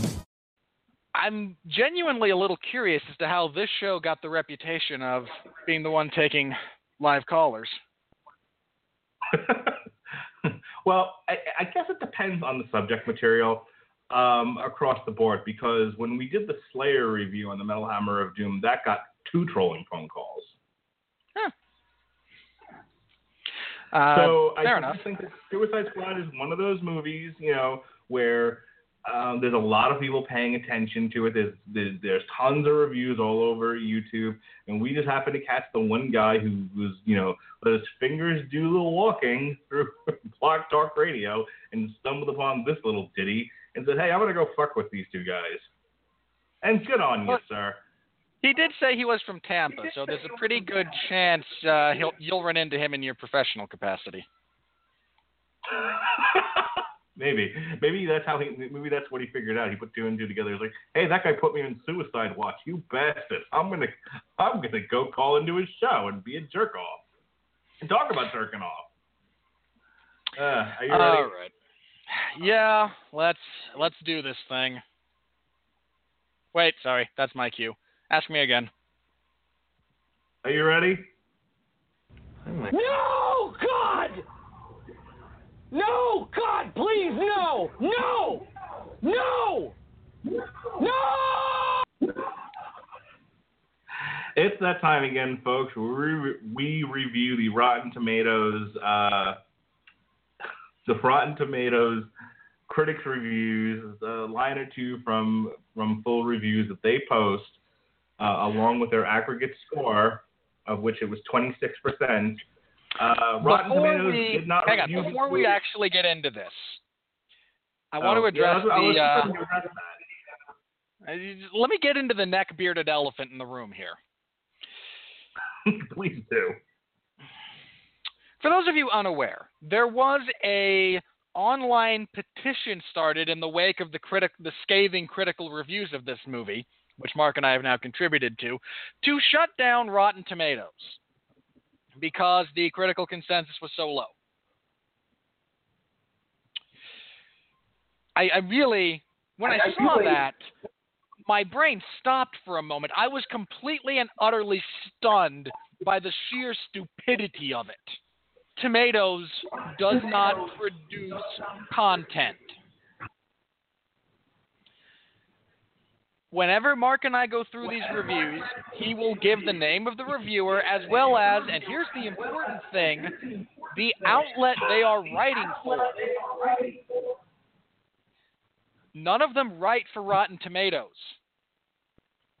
There is not a group of movie reviewers going around being credentialed for film review because they write for Rotten Tomatoes. Rotten Tomatoes assembles data and allows you to view it in one convenient location. That is the sum total of what they do.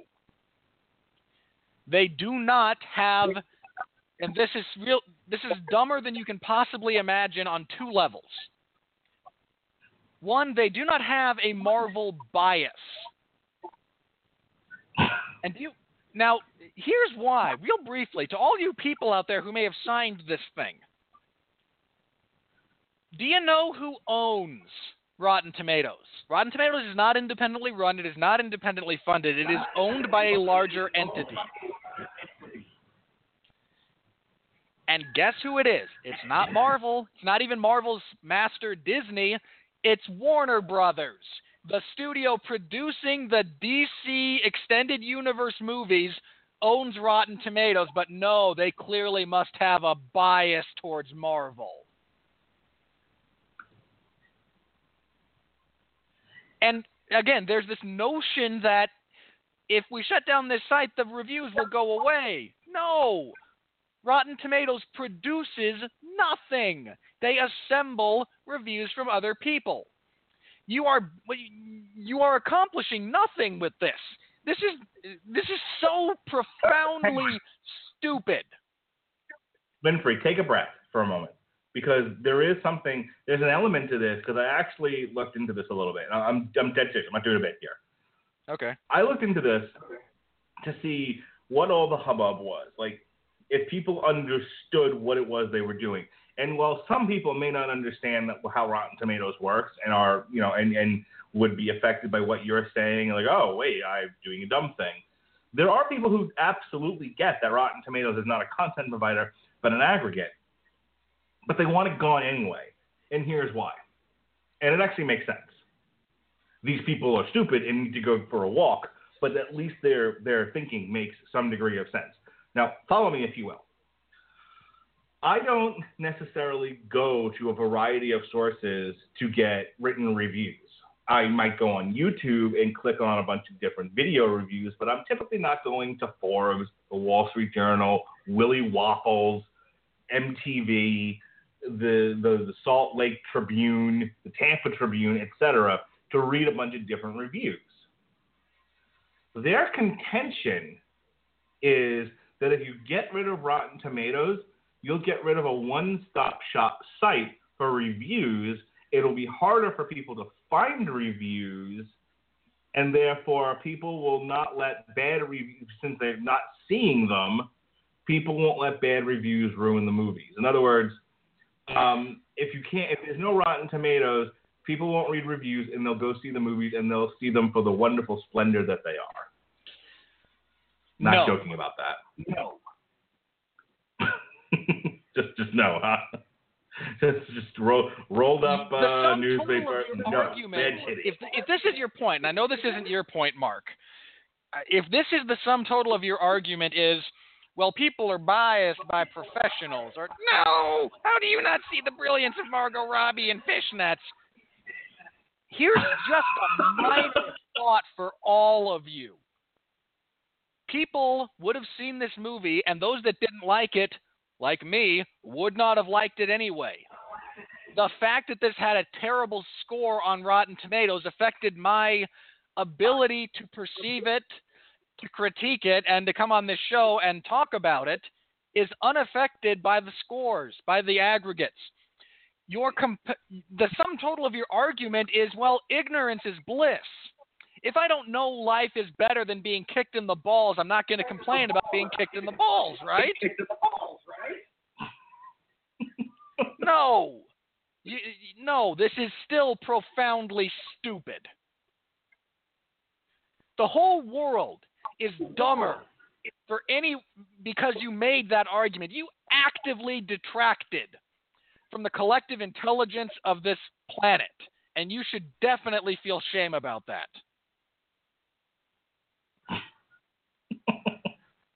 No, people would love Sharknado if only the critics wouldn't say bad things about it. What planet do you live on?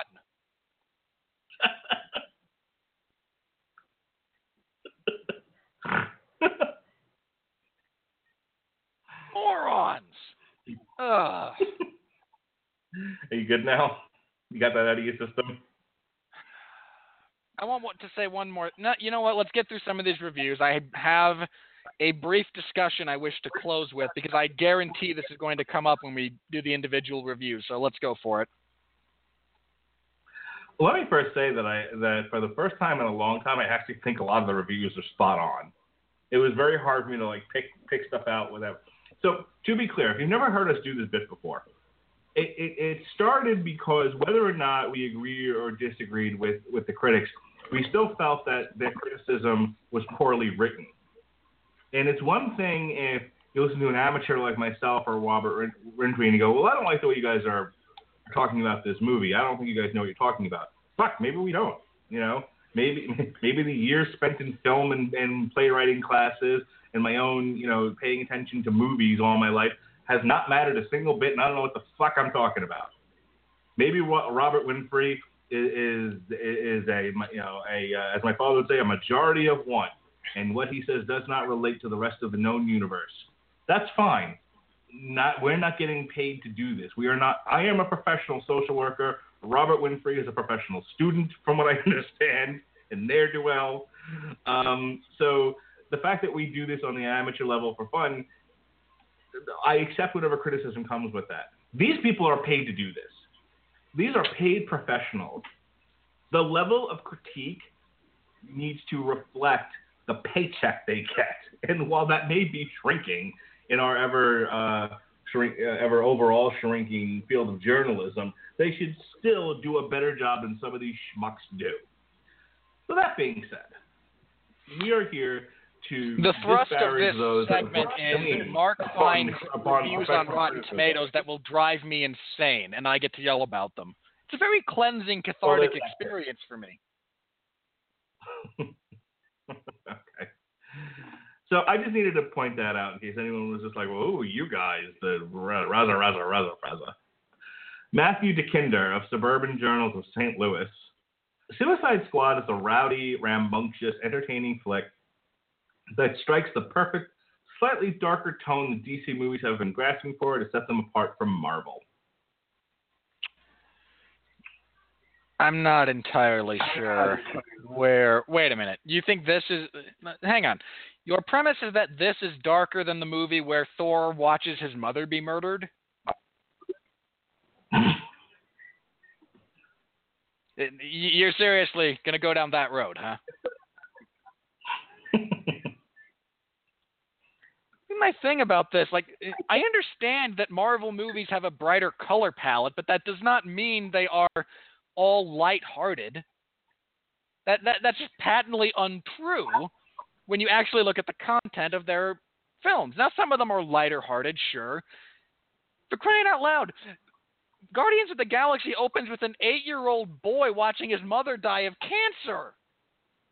Well, I just watched Age of Ultron yesterday, and I'm like, this is a really grim movie when you think about it. That there's a point before the SHIELD helicarrier shows up where they're just like, we've all accepted the fact that we're not getting out of Sokovia, and we're all going to die. And then, you know, even before that, you have, you know, once Tony creates Ultron and Ultron escapes out of the Avengers building, you have that whole conversation where they're all pissed at Tony, and Tony, you know, and Tony's is doing what he does, doing what he does best, deflecting and defending himself, and just how grim the whole thing is.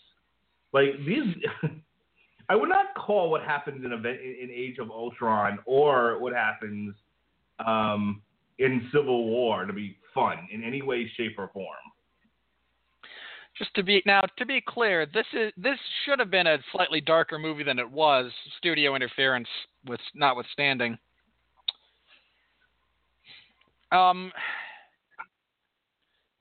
Yeah, no, you're fundamentally flawed in just feeding into the false narrative about DC dark, Marvel bright, DC grown up, Marvel kiddie. You are contributing to a false narrative in the cultural zeitgeist, sir, and you should be ashamed of yourself. Well, speaking of that, wait till you hear my next, what I got next for you. And this comes from Colin Covert of the Minneapolis Star-Tribune, top critic. He gets paid to write this stuff. Professional critic, folks. This is what happens when the comic book fanboys have taken over the asylum. It is damaged goods from the get-go, the kind of film grown in the Petri dish in Hollywood. Now, before Robert Winfree tries to wrap his head around this, I take offense to that because if fanboys had actually been able to make this movie, it would have been 100 times better, number one. Number two, we had nothing to do with this. It isn't the comic book fans that caused this movie to be interfered with by the studio. I have no idea where this person is coming from. I understand elements of this sentiment. And to a degree, I sympathize. This individual is just sick of movie making by committee, is sick of films that are somewhat pandering to their audience. And make no mistake about it, guys and gals, this is a pandering movie on several levels. But to lay the blame at the feet of people who are simply fans is deeply, deeply misguided. Blame the studio for being terrified of losing profit margins. Blame David Ayers for not getting a final cut clause in his contract. Blaming fans for this is just you being annoyed with filmmaking in general right now and lashing out irrationally. Don't get me wrong, I sympathize with being annoyed with the trend in current film. Don't blame... There's only a certain degree to which you can blame fans of various intellectual properties. Yeah, you're kind of blaming the victim here. You know, when we're not... Maybe we burn the stew, but you still shouldn't hit us. Helen O'Hara, GQ Magazine, UK. The film lives or dies on Margot Robbie's Harley Quinn, and that's the problem, because Ayer doesn't know what to do with her or any of his female cast. Well, that just strikes me as, a borderline sexist argument. Not that Harley Quinn is anything more than a bunch of walking fan service in this movie. Hey, get out of there! Is what he says to Harley Quinn. Sorry, it's my dog. Come on, get out of there. Out. Both of you. Get out. We're not professional at all. Susan Granger of SSG. Hang on. No, wait, you guys Wait, I have a thought on that other review. Blaming David Ayers for this movie when it is obvious and discussed that the studio got into this thing and recut it half a dozen times is really unfair to him. Blame him for poor contract management, fine. Sure, there are elements of the direction you can critique, but the editing for this thing does not fall on his shoulders, and it's unfair to blame him for such. Second of all, how can you complain he doesn't know what to do with his female cast when Amanda Waller is probably the best thing about this movie? That's a good point. One of the reasons why I read it. Next one. Susan Granger of SSG Syndicate. How many superhero comic movies does it take to make you yawn with boredom? If you haven't reached your saturation point, this could push you over the edge as superheroes are replaced by supervillains. With the Lucky Land Slots, you can get lucky just about anywhere. This is your captain speaking. We've got clear runway and the weather's fine, but we're just going to circle up here a while and get lucky. No, nothing like that. It's just these cash prizes add up quick. So I suggest you sit back, keep your tray table upright, and start getting lucky. Play for free at LuckyLandSlots.com. Are you feeling lucky? No purchase necessary. Void where prohibited by law. 18+ terms and conditions apply. See website for details. Okay. We've talked about this in the past. Boredom and conversely entertaining are subjective criticisms, not objective ones. Please stop framing your personal opinion as though it is fact. You were bored by this movie. I was bored by this movie. Fair. Mark was entertained by this movie. My brother was entertained by this movie. Fair. They can't say it's entertaining, and I can't say it's boring because it does not fall far enough onto either side of those spectrums objectively to fall within that qualification. It is simply your perspective and your opinion, and that's fine. That's one of the things you're paid to do. You have theoretically studied and are qualified to give your opinion, but don't phrase it as fact. Not only that, this idea of, are you bored with superhero movies? Adam, it's your job to review movies, not tell us what the studio should be making. Just review the fucking movie and shut up. Henry Fitzherbert, Daily Express, UK. Called DC Comics the Donald Trump of blockbusters. Why? Why? Just what went through your head? Are you proud of that sentence?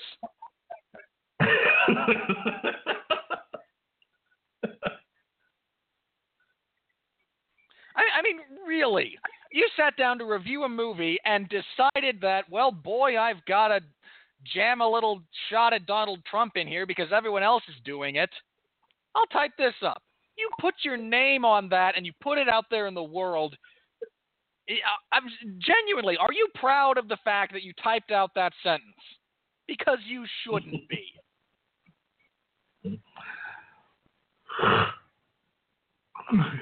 Pete Von der Haar of Houston Press. I'm only reading this because I think the line is funny. Leto opts for insane clown pimp, with the results being about as enjoyable as you'd expect from anything with the initials ICP. See, it's funny because the insane clown posse is just terrible on every level. You're not a juggalo, Robert Winfrey? Not under any meaningful definition of the word. Okay.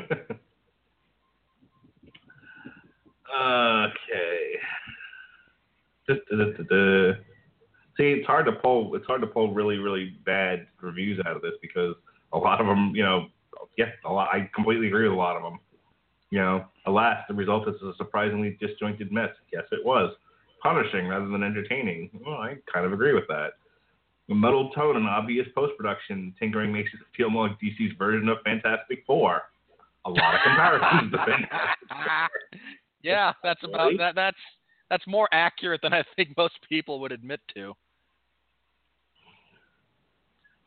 Oh, Jesus Christ. Rohan Nahar of the Hindustan Times. I'm bad, and that's good. I will never be good, and that's not bad. There's no one I'd rather be than me. I'm just going to go out on a minor limb here and assume this is some kind of translation and context issue. Well, you know where you're pulling that from, right? That's from Wreck-It Ralph. I have not seen Wreck-It Ralph. Uh-oh. Marianne Johansson, a slick philosopher spelled with an F, by the way. Oh, yay. Because really, we just need to contribute to the misspelling of society, you freaking hacks. Should be grim, bitter, and as horrifyingly alluring as Hannibal Lecter. But it's nothing but a teen-friendly ad for toys, teas, and other disposable merch. 0 out of 5 stars. Okay, someone does not understand how Hannibal Lecter works. Let's start right there. I read that specifically for that line. Hannibal Lecter operates in the real world. That's one of the things that makes him so effective as a character. There is nothing stopping Hannibal Lecter from being real. Nothing at all. And really, that's what should scare you about that whole scenario. That level of, hey, frickin' dogs. That level of grim darkness, into the underbelly of reality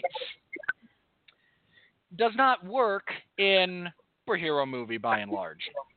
And that's fine. You can do grim and dark another way, but really you decide to utilize what is in many ways the quintessential real horror story of the last 40 years to try and make that point. You are woefully off base. I've got some real doozies for you next. All right. Bill Villarreal of ABC Tucson. Whatever the revisions were, they turned out to be masterstrokes that boosted the material to fulfill the promise of the trailers. 3 out of 4 stars. Oh, sir. I would like for you to go to the nearest door Open it, put your hand in it, and then slam it as hard as you can. You are clearly in dire need of some kind of external stimulus to awaken your mental stupor. The cuts for this movie, the revisions, are what make it bad. Moreover, there were two different trailers for this movie, the first of which looked grim, dark, and to be more on the action thriller side of things. The second one was played over Ballroom Blitz and promised kid-friendly action sequence with comedy thrown in. One of those trailers had a potentially decent movie behind it, and it wasn't the second. People are contemplating suing because of how erroneous the trailers were, and you're saying it was a good decision. What's the matter with you?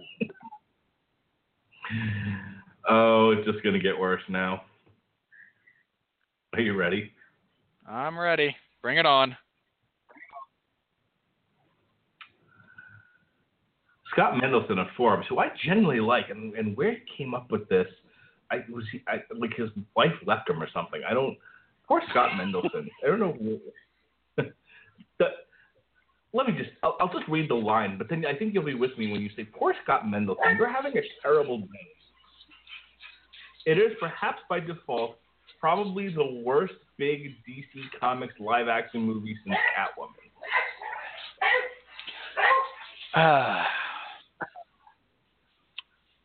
I can't agree with that.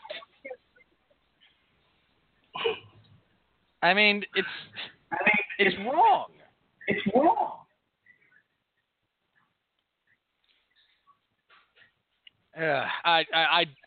My brain you actually just succeeded in giving me an aneurysm. Congratulations. I've got nothing. All right, so we'll do one more to see if I can get brain to ooze out of your ears. Let's see.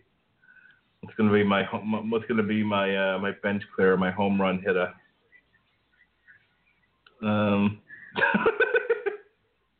Okay. Adam Woodward of Little White Lies, one of the more refreshingly uncomplicated summer blockbusters in recent memory. Okay. You thought this was uncomplicated. Really? Extra-dimensional possessing demon revives brother to generate magic, to wipe out technology, to inspire the populace. All the while, Joker wants his pretty back, and Amanda Waller shoots people. You thought this was uncomplicated. Now, don't get me wrong. We've had our share of overstuffed, overcomplicated movies this year. But come on! This was uncomplicated?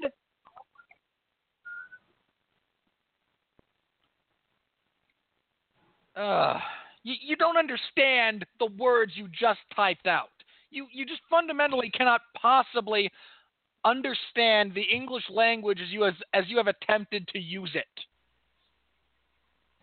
And lastly, Joe Morgenstern of the Wall Street Journal, top critic, Suicide Squad amounts to an all-out attack on the whole idea of entertainment. Okay, Ray, get her. All right, I really need to briefly segue into. Stop for a second. Stop. I'm sorry. I didn't see this one. And if I had, I would have said this one was going to go last. Anne Lee Ellingson of LA, a giant dumpster fire of perplexing plotting, erratic pacing, racial stereotypes, and a problematic male gaze. I'm sorry, that last bit. A problematic male gaze. Mm-hmm. All right, I'm done now. Joe Morgenstern and Anne Lee Ellingson, go. All right, to the man claiming this is an all-out assault on any form of entertainment, that's an exceptionally pretentious position to take. Entertainment is A, subjective, B, it doesn't need to be objective. The people out there who enjoyed this movie, I'm glad you did. Genuine, not sarcastic, no facetiousness, genuinely glad you found something in this world that you enjoy.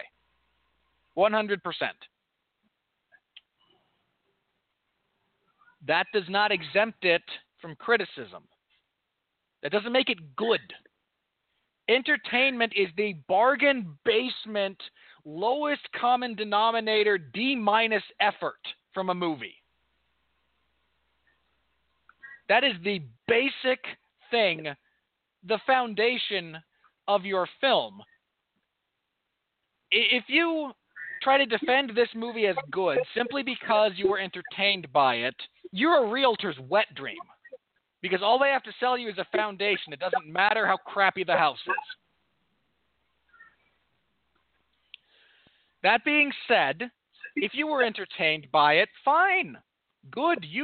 I'm glad you were. I'm glad you didn't feel cheated. I'm glad you didn't feel like you wasted your money.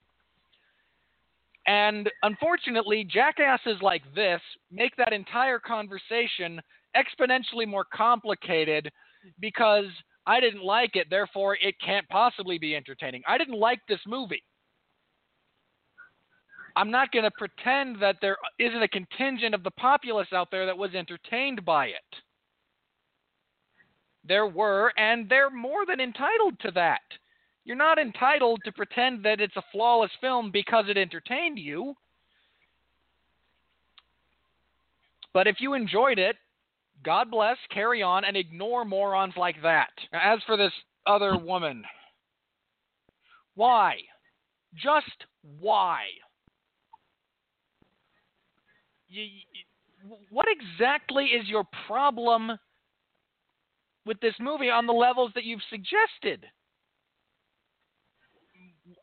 What is the value of bringing in gender dynamics to this movie? A genuine question here. Of all movies you're going to attempt to bring the discussion of gender dynamics into, what about this one makes you think that's A, relevant, and B, a worthwhile addition to the conversation? Ghostbusters. Ghostbusters sucked on its own merits. Isn't that the answer to anything having to do with... Unless we forget, Ghostbusters was directed by a man. I mean, granted, directed is a very loose description of what work he did on that movie. So was man. His chromosome order is XY. He has not undergone hormone therapy or gender reassignment surgery, and to the best of my knowledge, still identifies as a man. So I've covered all my bases there from every possible level. Says you. I'm sorry, do you have information to the contrary? No. I'm calling Paul Feig a woman. Get over it. I'm just saying you're wrong on every conceivable level, including some of the more asinine ones. Well, there's a shock. I know, I just have to say it when you are.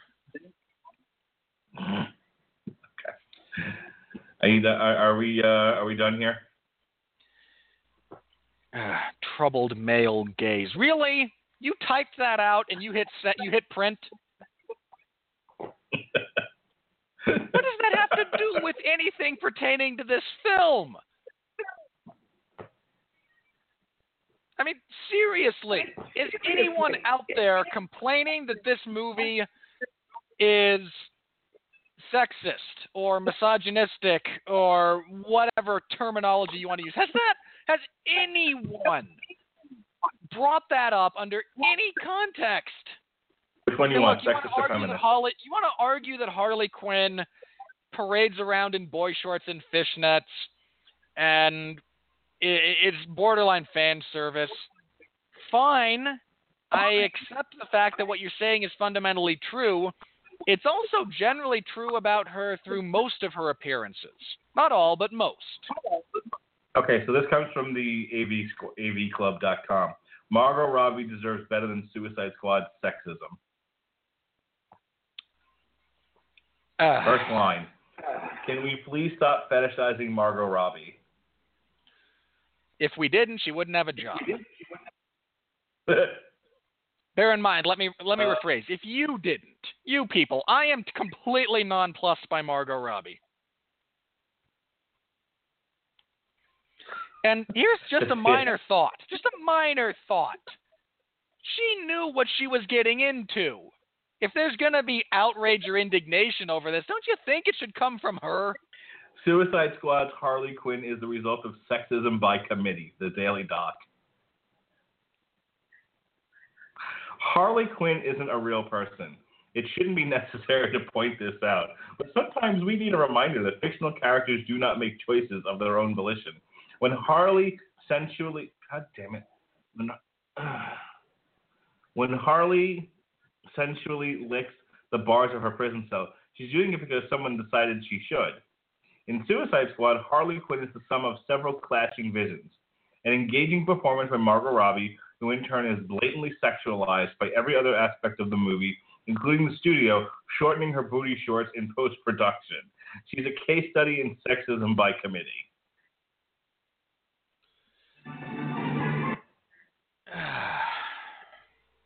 You asked. I found it.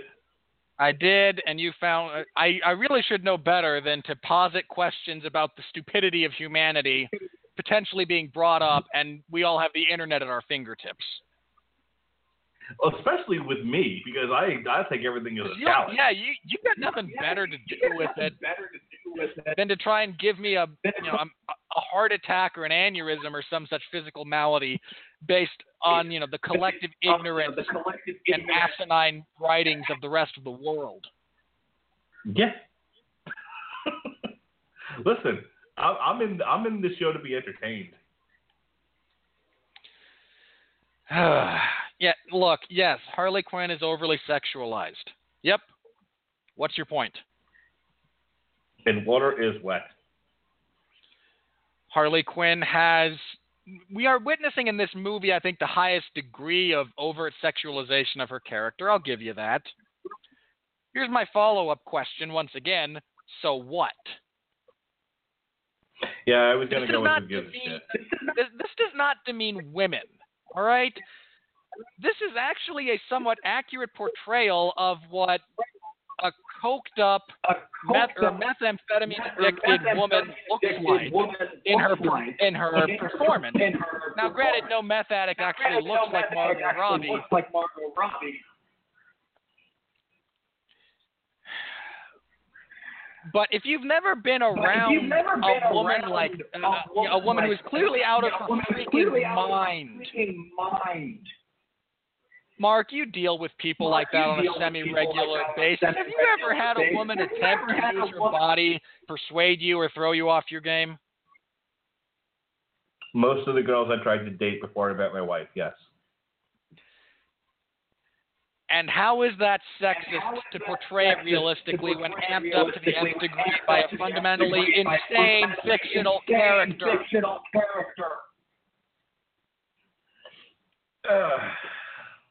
I hate people, I say Mark. again. I hate people, Mark. Are we? I think we have said all that needs to be said here. In summation, don't go see this movie. Aren't you glad the summer's almost over and we're going to get a break?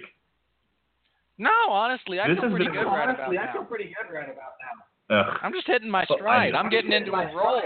I'm ready to just keep tearing these things apart. You're the one who's suffering. I need a break. I need a break from this whole thing. Well, next week you get to review a childhood favorite that's been bastardized by CGI.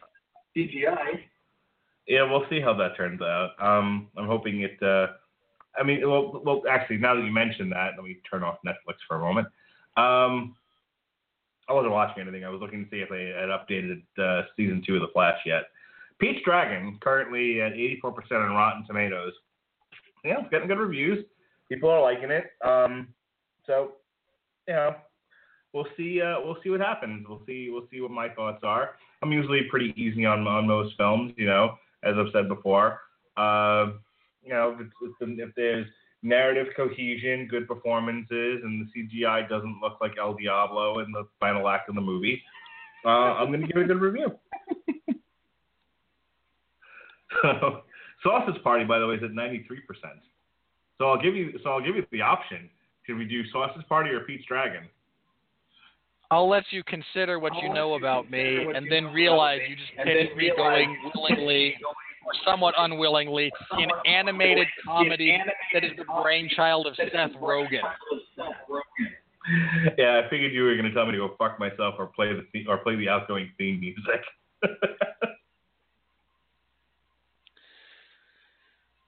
Look, we'll do Pete's Dragon. I'll suffer through it. We'll talk about it. And then the following week is our summer wrap-up special. We'll go over we'll review in a short order all the movies that we saw, some of the ones that we didn't. If we saw anything that we didn't get a chance to review, I'll talk a little bit more about The Killing Joke. Let's see if there's anything I didn't see. My wife just saw Bad Moms. Maybe I'll have her talk about that for a few minutes. We'll go over the money again. It'll be a good chance for me to bring up The Witch, which I thought was really good. Yeah, so it'll be sort of our catch-up special, and also a review of the summer. Talk about some of the stories that came out of it. I don't want to go into Ghostbusters all over again, but there were other newsworthy items about movies this summer that are worth talking about that we may or may not have addressed on this show. So that's what we'll do in 2 weeks. Like you said, next week is Pete's Dragon. A dragon. I swear I saw a dragon. Mickey Rooney, where have you gone? He's not dead yet. His memory serves. And then we'll do our summer wrap-up special, and then we're done for a while. We'll be taking a break because there's hot garbage, except in the month of September, for the most part. We're not doing Ben-Hur. I refuse. I'm done. No. Look, if we were going to do something for the week after, I would actually insist on Kubo. The Ben-Hur remake was just absolutely awful. Yeah, that can go fuck itself.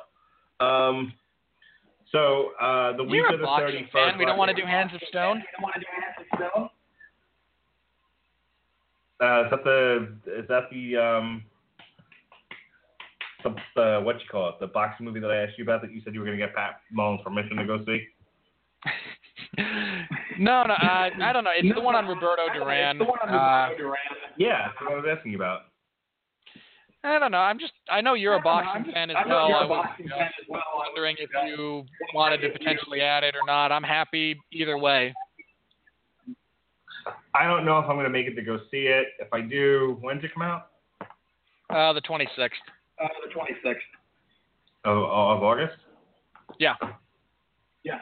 Well, there's no room that week to do it.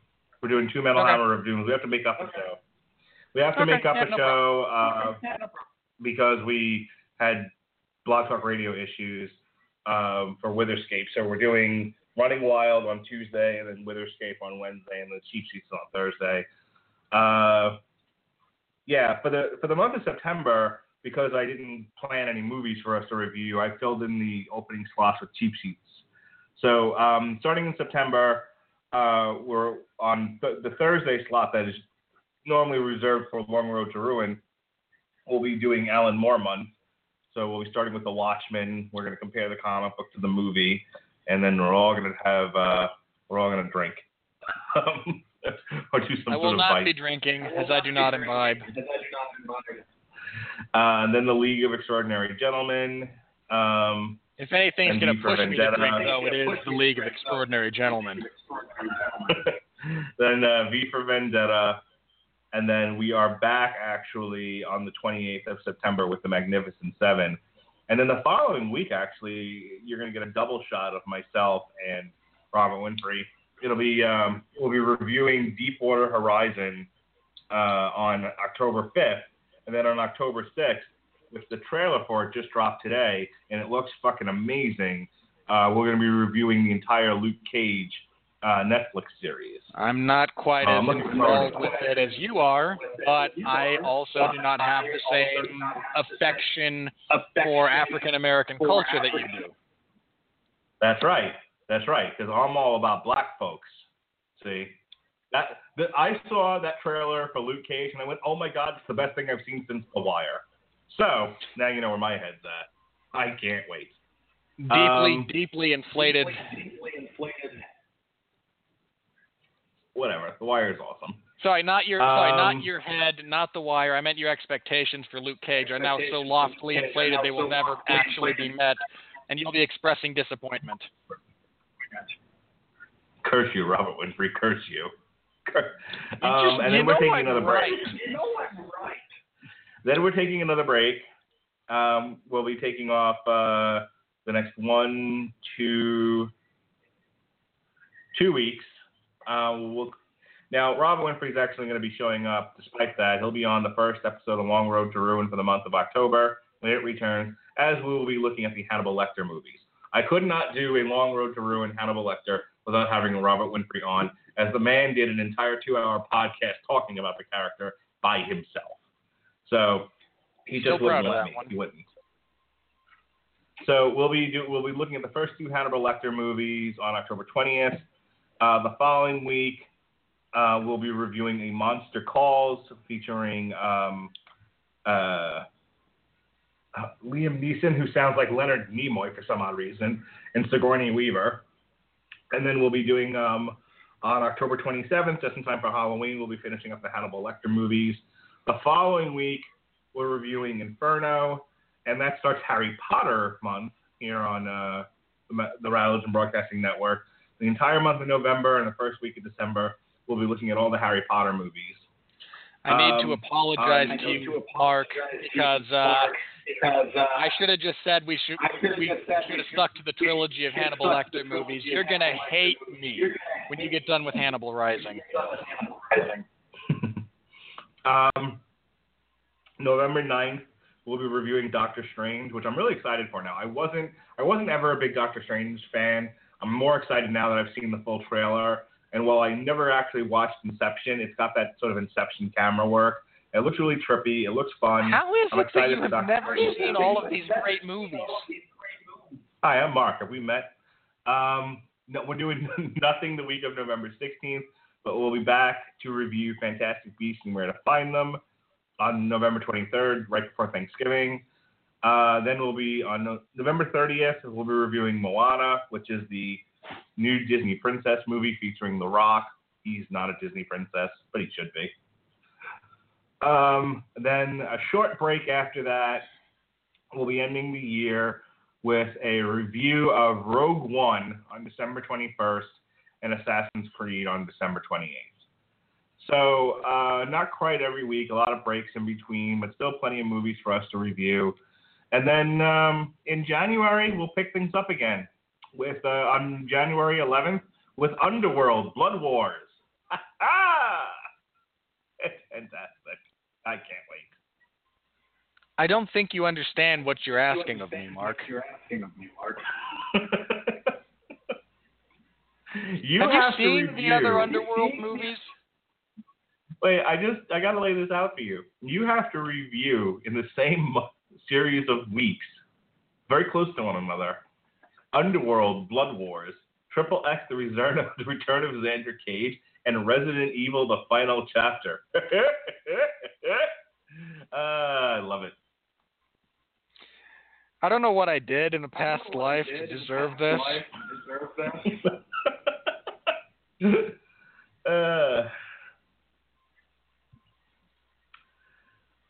So, what are your January is going to be rough. If I don't make it through January,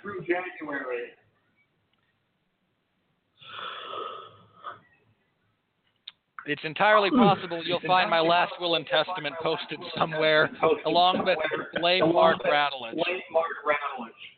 Yeah, kick Mark Rattledge squally in the balls. All right, do your plugs.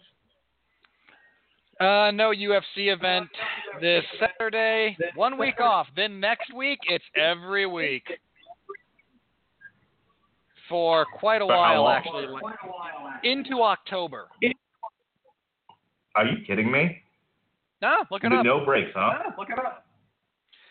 You poor bastard. If you think I'm lying or if I did the math wrong, by all means, the UFC schedule is freely available online. No, I believe you. I don't want to look anything up. There's 2 to close out September. There's one every week in August. To close out August and one every week in September. And then I believe there are 3 for October.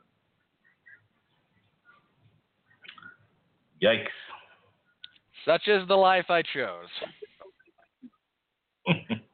And no one's out there to help you. You're all by your lonesome. I'm okay with it.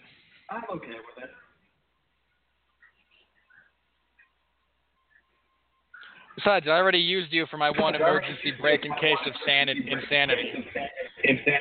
That's right. I'm done for the year. Now, I'm okay with it. I knew what I signed up for. I can't complain. All right. Real quickly, sorry. I actually wrote a thing, which I have not done in quite some time. It's in the MMA Zone of 411mania.com right now. It's entitled MMA's Moneyweight Dilemma. A little bit of history about how we arrived at the current problem, some of my thoughts on it along the way. Give it a read if you're so inclined. I've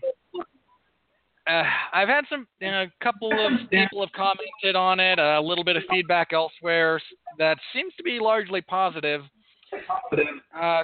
So by all means, give it a read. I require constant reinforcement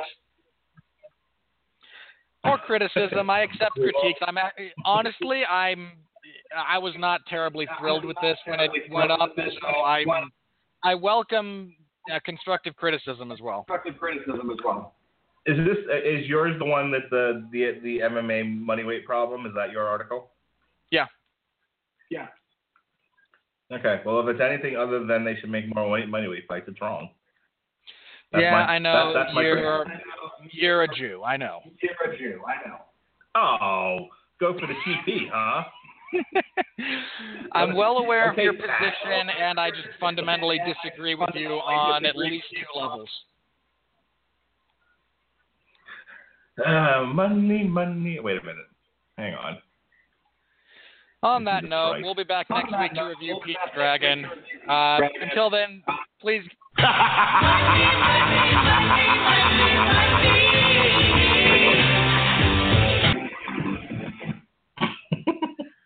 All right, there was that.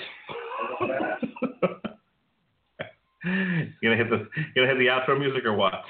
Yeah. Until next week, for Mark Radlich, I'm Robert Winfrey, reminding everyone to remember this is just an entertainment medium. You do not need to go to war over this. And please continue to be well, be safe.